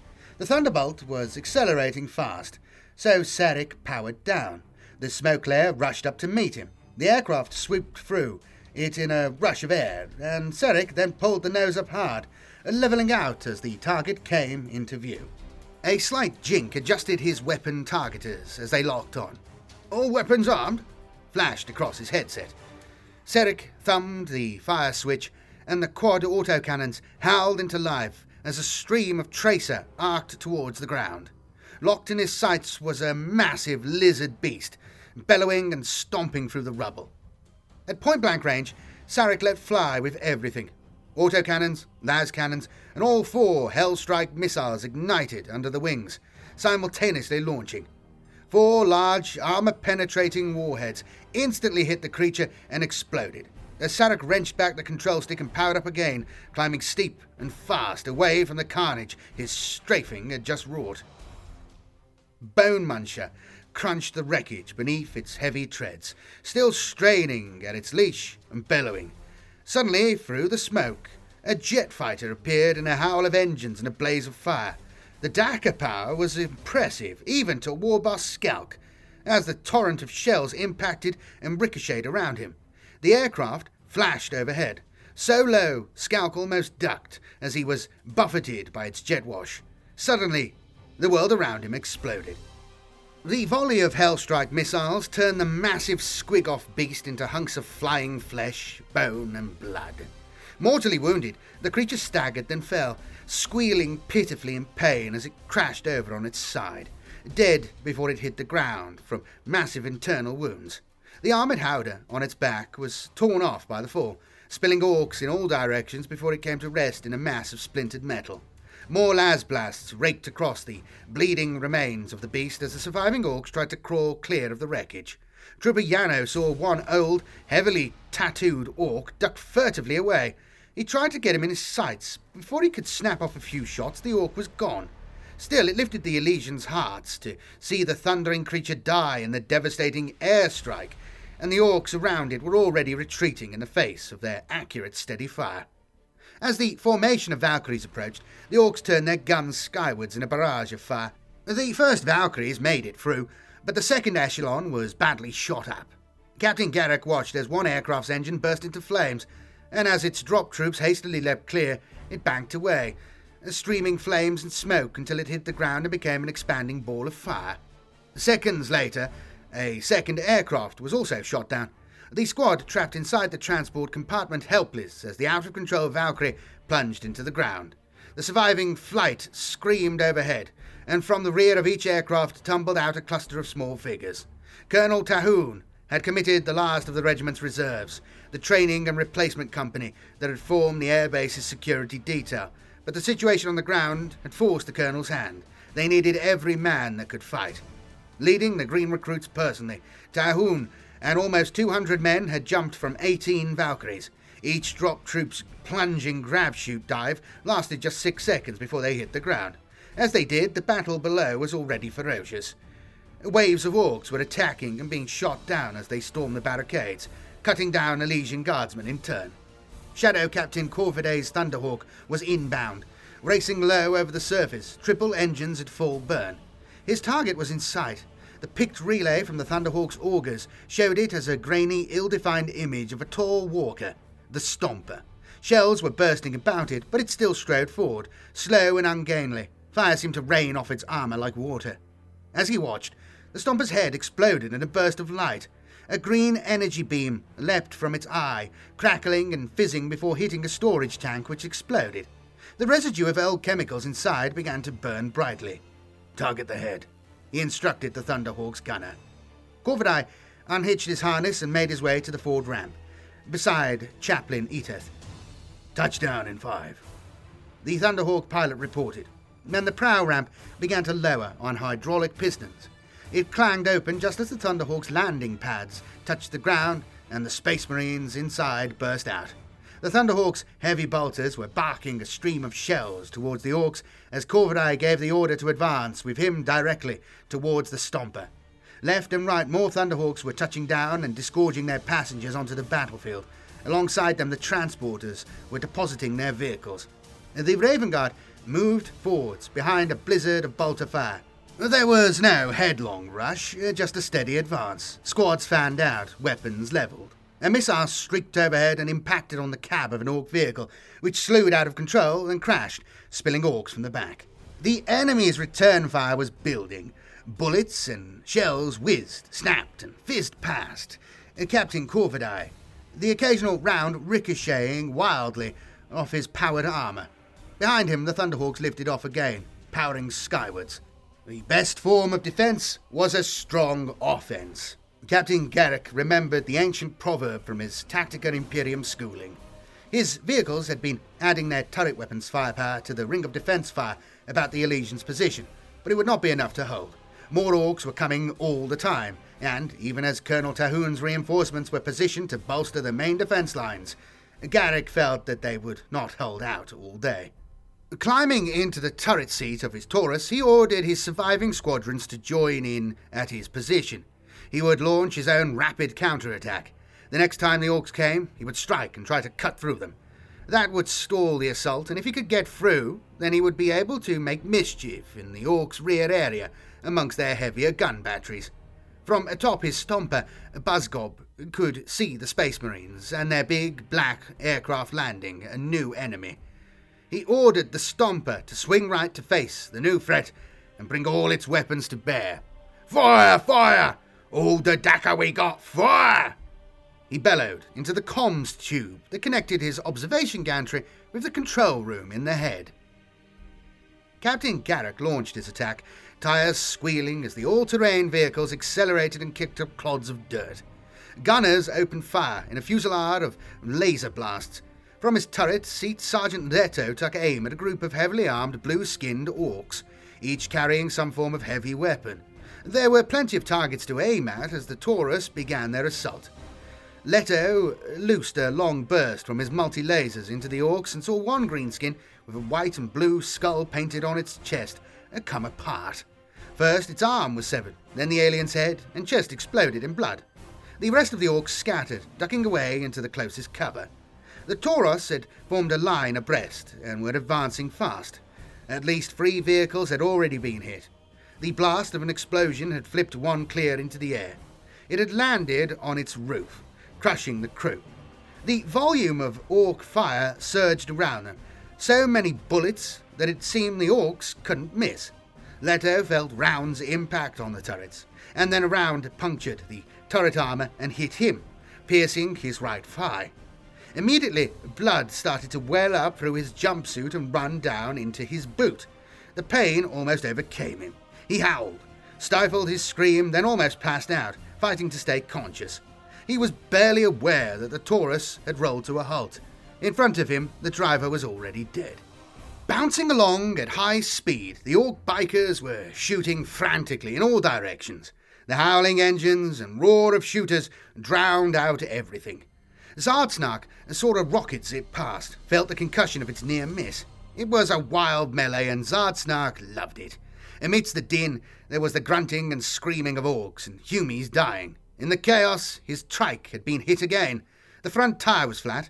Rubber was peeling away in strips. Other bits had fallen off too, and the beast's jet engine didn't sound good. But he just kept going. The speeding bikers were proving hard to hit as they swirled around the rusted wreckage of pipes and rubble. The Evil Sun's war boss had the Ripper powered up and used it to slash wildly at anything within reach. Bits of machinery and pipe were locked off in a shower of sparks. Several Humies had also been lopped into bits. He'd taken one's head clean off, and Zardsnark had laughed hard as it bounced away like a ball. Captain Garrick's Taurus was wheezing to a halt, having taken multiple rounds through it. His driver was bleeding badly. Shell fragments had slashed Garrick's face as well. The communications equipment was shot, shredded, sparking and smouldering. Garrick climbed out, staggering. Bullets were still cracking by. He helped his driver, Ardo, out, but the wound looked serious. About him, Garrick could see more Orcs and Gretchen closing in. He drew his last pistol and fired to keep them back, still supporting his driver with one arm. "Let's get out of here," he reassured the man, even though it didn't look like Aldo was going to live long.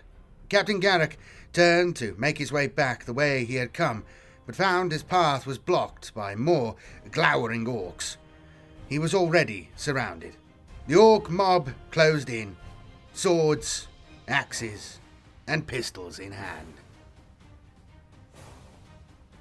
Shadow Captain Corvidae had withdrawn into his Land Raider Prometheus command post. The vehicle had caught up with him through the battle outside, and he needed to check on all his squads. The Raven Guard ground assault had run into trouble when Orc dreadnoughts had counterattacked. Small ones, big ones, just about anything that could stagger on legs had charged headlong into the Raven Guard's ranks. The Space Marines had been forced to withdraw and call in their own air support. Thunderhawks were even now strafing the Orcs to keep them back. They hadn't reached the Stomper, and it was still out there, thundering away with volleys of fire and blasting its green laser light. Suddenly the Land Raider shook violently beneath him, almost wrenching Corvidae off his feet. The battle tank slewed sideways, then a second impact almost lifted the 70-ton vehicle off the ground. Corvidae scrambled to the side exit, hit the emergency open button, and the Land Raider's door exploded outwards. The vehicle was being shaken from side to side.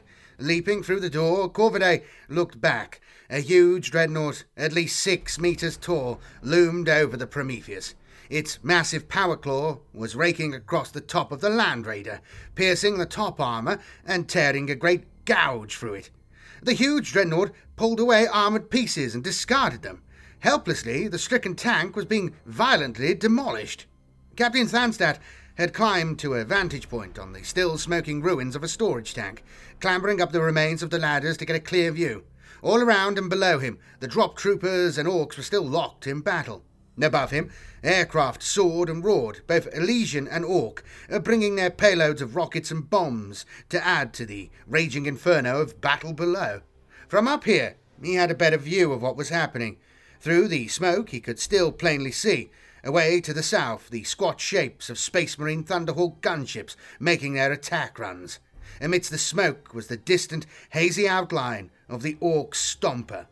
The Space Marines' landing had mercifully diverted its own advance. As he watched through his magnocular scanner, a streak of red fire raced from the upper sky and flashed into the ground, impacting in a great explosion. The Space Marine's orbital bombardment. The cloud of dust and debris thrown up obscured his view further. Closer by, the Elysians were down to the last of their manpower. Squads and platoons had been butchered to a man by the repeated Orc charges and overwhelmed by the Orcs' heavy firepower. Captain Garrick's A Company had been destroyed. Garrick himself was lost, missing, presumed dead. His own F Company was down to the last 30 or 40 survivors. Not even a full-strength platoon remained.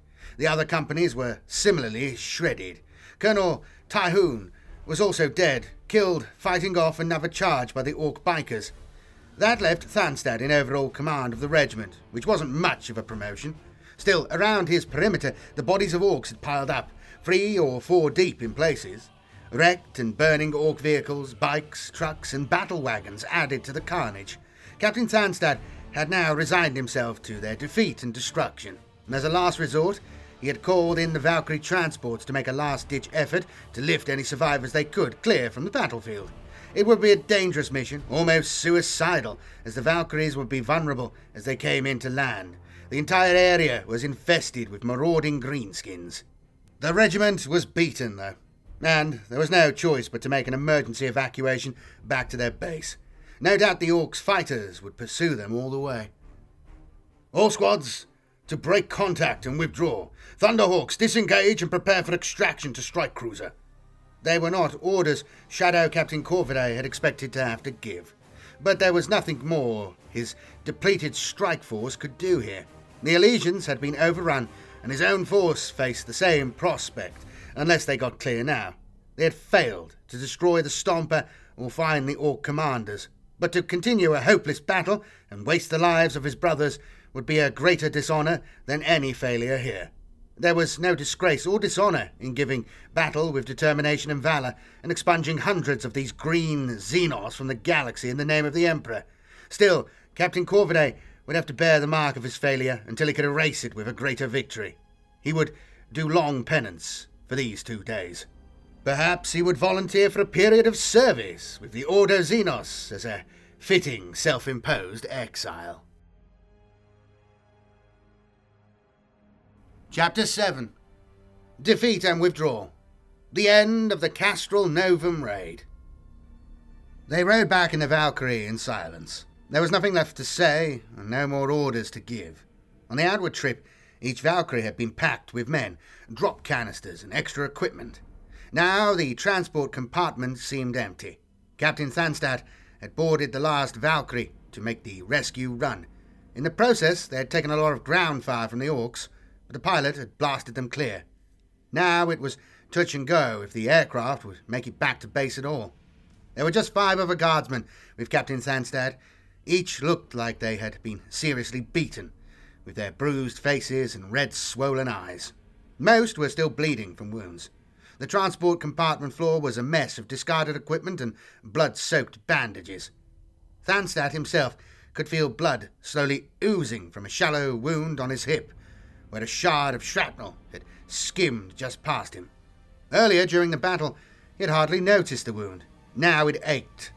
But then, what muscles didn't after 2 days in combat? He would live, which was more than they could say for most of the drop troopers who had been led onto Castral Novum. Trooper Yano was struck by how empty the airbase was now. When they had boarded the Valkyries for the attack, the place had been a frenzy of activity and noise as thousands of men and hundreds of aircraft made ready for battle. Now it was almost deserted, just a few mute stragglers and the gusting wind whipping across the sand and rock. There were few people left now, mostly maintenance crews and labourers, the men who had been part of the regiment's support echelon, but even most of these had now been lifted back to the transport in orbit. Yano threw down his sweat-soaked helmet and began unstrapping his flak armor's breastplate and pauldrons. There were scorch marks on the breastplate, and in one place a huge dent, front and centre, where an Orc bullet had hit him square on, but the Symphyplas had stopped it, barely. He could feel the big bruise on his chest from the impact. It should have killed him. Around him, the survivors were doing likewise, shedding the heavy equipment. Some were methodically field-stripping their weapons, a force of habit too ingrained to stop even at the point of exhaustion. Other troopers had simply slumped down and fallen asleep.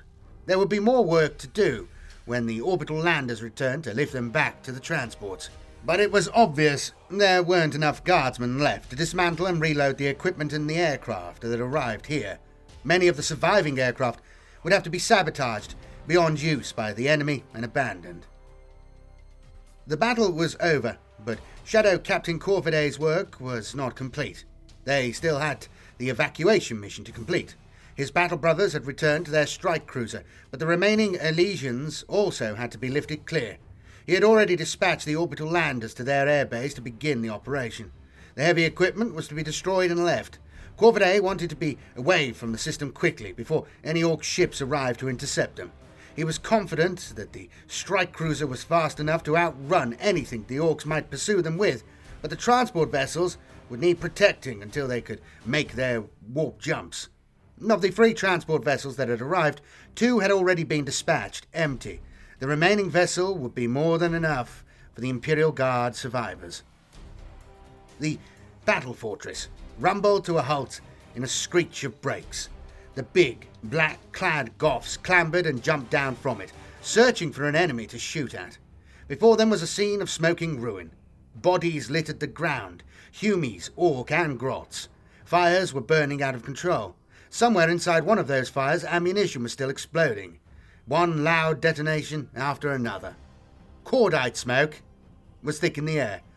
War boss Grakrag inhaled deeply. He loved it. The place looked good. There were few sights as magnificent as a battlefield after a battle.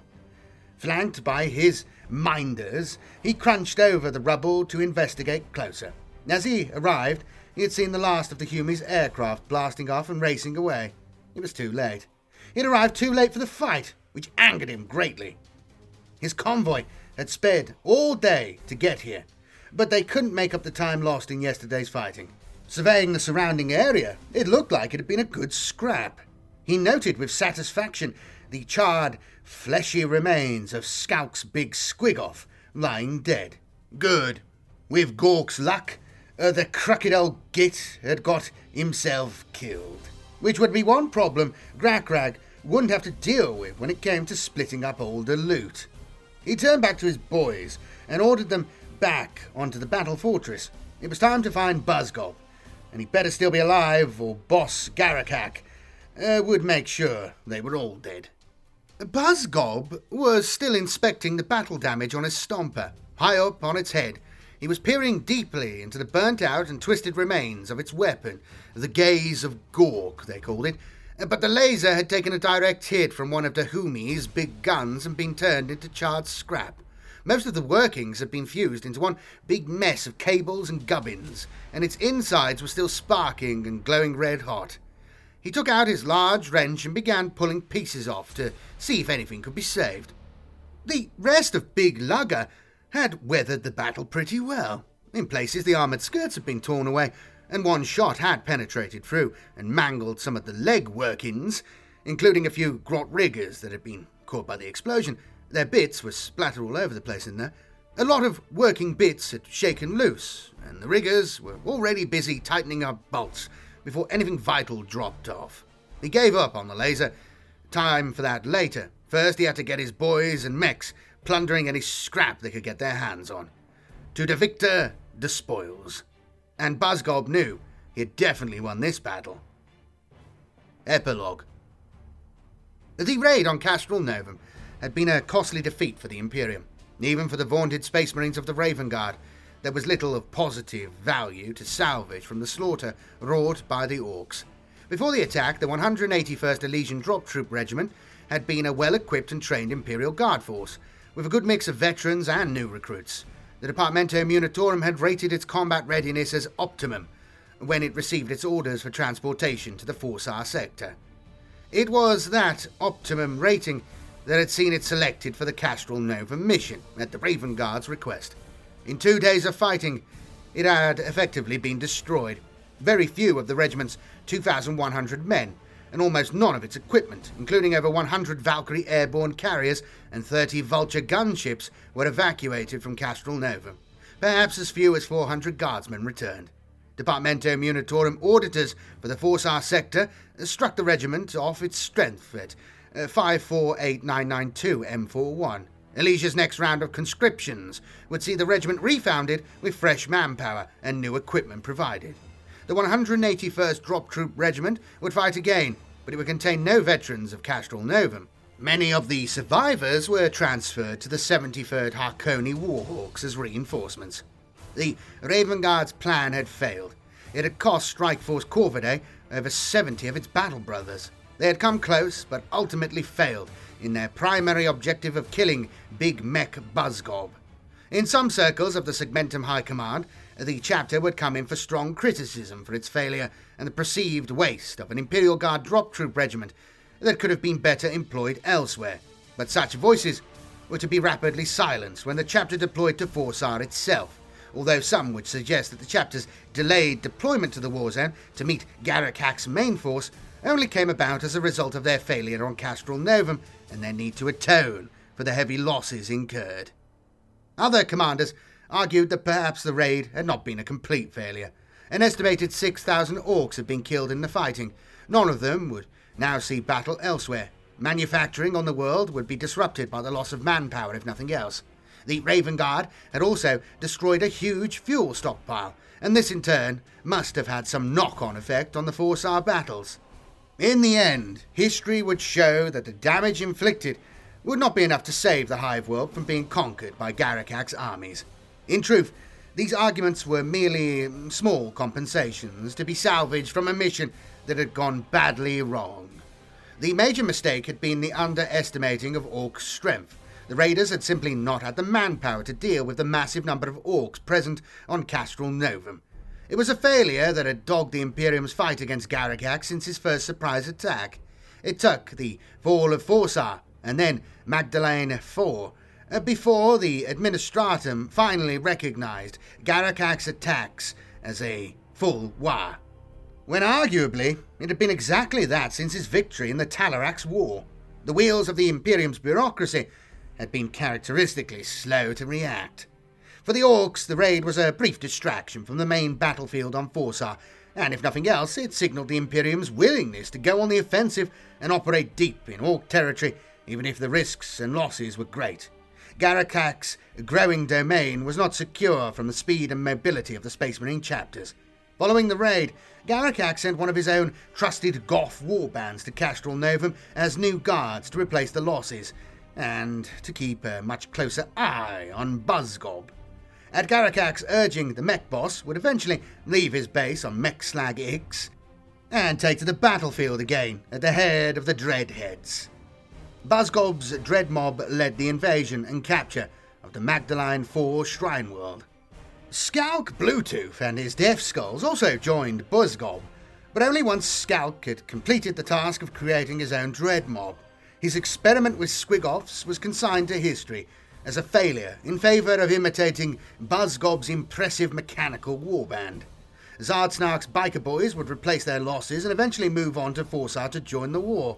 Over the course of that war, Zardsnark would rise to become one of Garakak's most feared war bosses, and by the end of the Forsar conquest, he would be leading an Evil Sons warband that ran to an estimated 50,000 orcs, making him Garakak's most powerful Evil Sons war boss.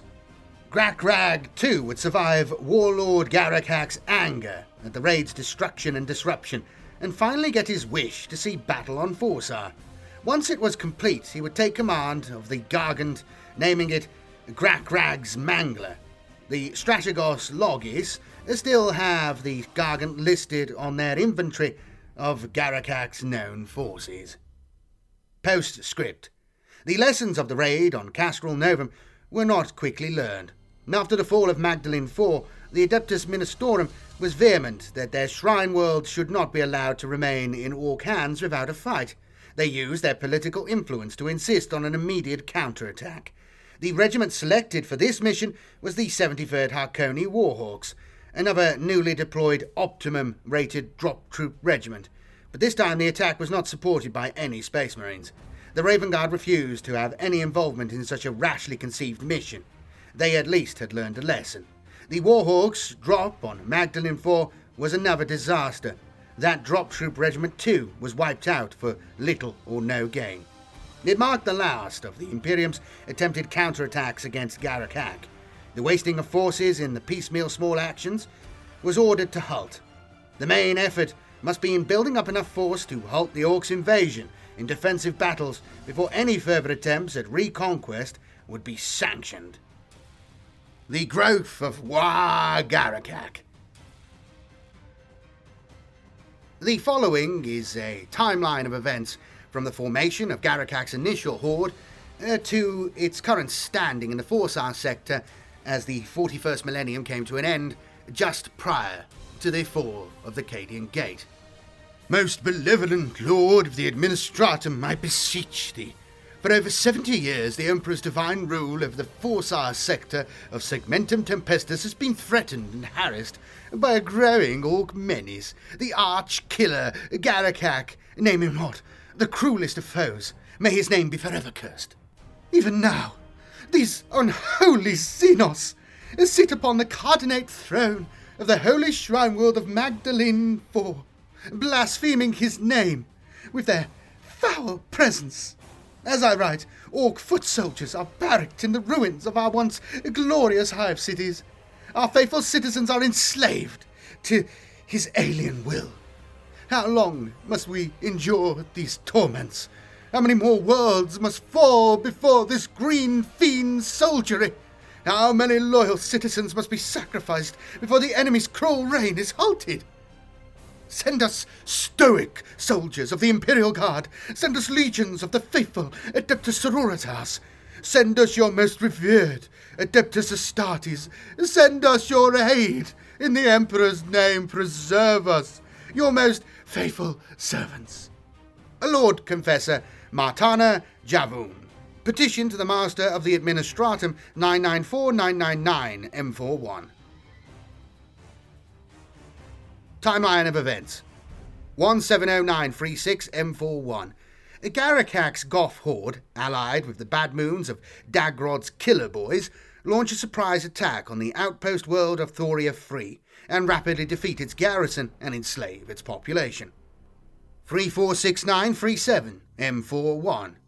Success on Thoria draws more Orc warbands to Garakak and Dagrod's banners, including Bad Doc Fisk Skullsplitter's renegade warband of cyborgs, Zargo's Flyboys, Blackfinger's Death Skulls, and many wandering freebooter bands.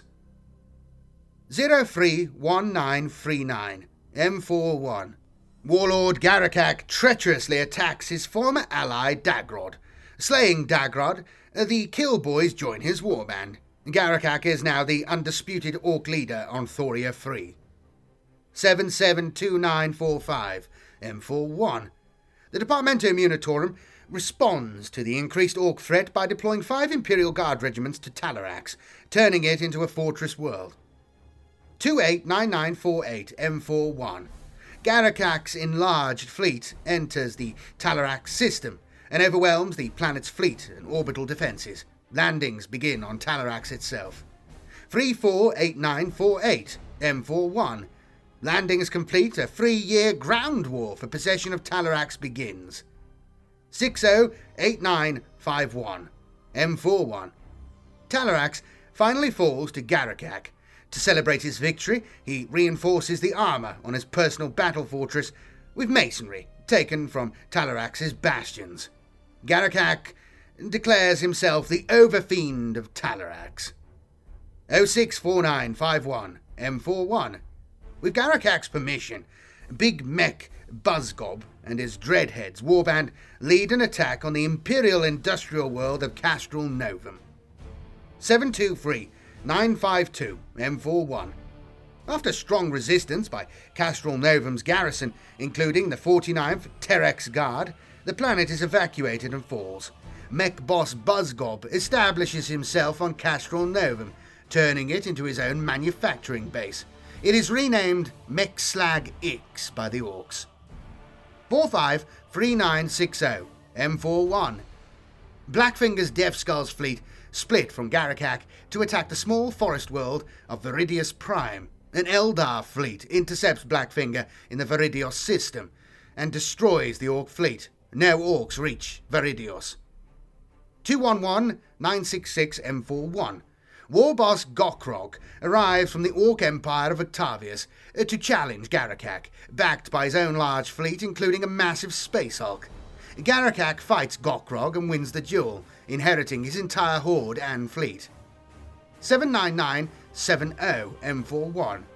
Garakak continues to attract more Orc war bands, swelling his forces further, including Logrok's Bad Moons, Speedlord Vakraka's Blitz Boys, Nazgrag's Kill Convoy, Krog's Bloodaxe Armoured Brigade, and Nashrak's Freaks.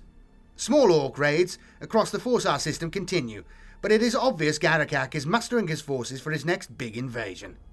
935979 M41. Departamento Munitorum officials order more Imperial Guard regiments to defend Forsar Hiveworld. Their Logis predictions make Forsar the next target for Garakak's conquests. 705988 M41.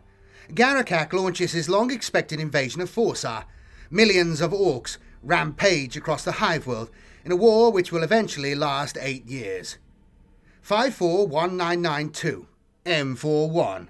Raid on Castral Novum. A Raven Guard strike force and the Elysian 181st Drop Troop Regiment attack Garakak's manufacturing base on Castral Novum. A 2-day battle results in heavy losses to the Imperium's forces. Despite the Raven Guard's efforts to kill him, mech boss Buzzgob survives. 296994 M41. Siege of Cesaro Prime Hive on Forsar ends with the Hive falling as Garakak's overwhelming numbers storm the defences. The 227th Mordium Regiment is annihilated in the 10-day pitched battle. 870995 M41. On Forsar, a Raven Guard strike force under Shadow Captain Shrike counterattack at the 89th parallel, encircling and largely destroying Wax Scrum's Dakka Boys, a large Bloodaxe-led warband. 023996 M41. Big Mech Buzzgob launches his own invasion from Castral Novum against the shrine world of Magdalene IV. His Dreadheads are aided by Skalk Bluetooths, Death Skulls, and more Goth warbands sent by Garakak.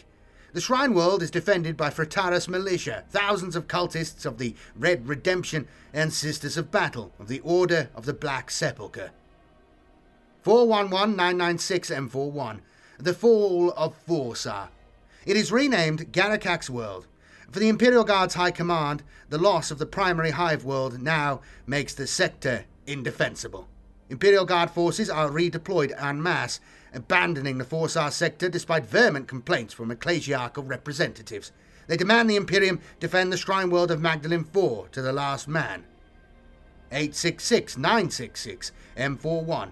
Without aid, Magdalene IV falls to Buzzgob, and his immediately claimed by Garakak, now calling himself the Warlord of Forsar. Snakebite warbands of Gursk's Braves join with Garakak, emerging from their home planet of Ogrola, deep in an area of wilderness space. Aided by Garakak, the entire population of the planet migrates to join the War, including hundreds of Squigoths. 476998 M41. Under diplomatic pressure from the Ecclesiarchy to rapidly recapture Magdalene IV, the 73rd Harkoni Warhawks are ordered to launch an ill-advised counter-offensive against the Shrine World. The attack fails with heavy losses. 995999 M41. Garakak's ongoing invasions are officially designated as War Garakak by the Administratum. Garakak's warbands are now estimated at approximately 2 billion orcs. Seems a lot, doesn't it? His hordes are now all mustering on Garakak's world. Mexlag Ix and Magdalene IV. 996999 M41. More Imperial Guard regiments, along with large ecclesiarchal forces, as well as a demi-legion of Legio Titanicus Astramana, the Morning Stars, are now being deployed to halt the Orcs. Space Marines of the Revilers, Aurora, and Death Eagles chapter have also arrived. The entire Raven Guard chapter stands ready to defend their homeworld, Deliverance, which now lies in the predicted path of War Garakak. Unfortunately, at this point, the information runs out. We do not know the current situation of Deliverance, only that it must have defeated Garakak's horde at some point. Shortly after this, KDFL, the Great Rift, emerged, and our beloved Imperial Regent, the Primarch Guilliman, emerged, and his Primaris Marines were dispatched across the galaxy. We do know from other sources that the Raven Guard are currently utilizing the new Marines. I shall update you further when more information becomes available. Transmission ends. And there we have it, another big campaign video. More will be coming soon. Thank you to everybody supporting the channel. Apologies about the delays. I've tried my best. This one took a long time to pull together. I don't know why. It took longer than normal. I'm not sure. But anyway, it's out now, so I hope you do enjoy it. Thank you to everybody supporting the channel. You can see your name scrolling by as I babble here. Good little story. Some of the artwork is amazing. It's a shame some of this... It's a shame that so much stuff that Forge World used to make just isn't available anymore. Particularly the Orc stuff, the Orc tanks and everything. And a lot of the Space Marine stuff. Pretty cool. Pretty cool. But yeah, lots of nice artwork and imagery and stuff. And it's a shame, man. I really want them to do more of these sort of campaign books like they did with the Sabbath Worlds Crusade one, but that was a sort of mostly a reprint of an old book with a few additions, like updating it from Dan Abner. I want more of these campaign books that are in depth. I mean, yeah, they're just good fun, you know. Fake history. I like fake history. The Tactica Imperialis with all its multiple campaign histories and stuff in there. It's good stuff. Anyway, this is an interesting one. There's a few odd moments. Again, this is like sort of 12 years old, this campaign. So again, some of the numbers are off. Like all of a sudden the Orcs get 2 billion. That's a lot. That's a lot of Orcs. I mean, I'm not saying it's not possible, but it seems like that escalated quickly, right? You know, the amount of Space Marines that died. I guess killing 6,000 Orcs isn't bad, is it? That's a lot of Orcs. But anyway, interesting campaign. Nice little bonus one. And I hope you did enjoy it. And like I say, if you would like to support the channel and the work I do here, please consider using the links below. Become a YouTube member, which is probably the easiest thing, either on Patreon, which I appreciate, join one of the tiers there, and on Subscribestar as well, for those of you who prefer that. I really appreciate it. I will be back again with more stuff very, very soon. And yeah, if you wouldn't mind giving the video a like, subscribe if you're not subscribed, let me know in the comments what you thought. I'll be back again very, very soon with much more stuff.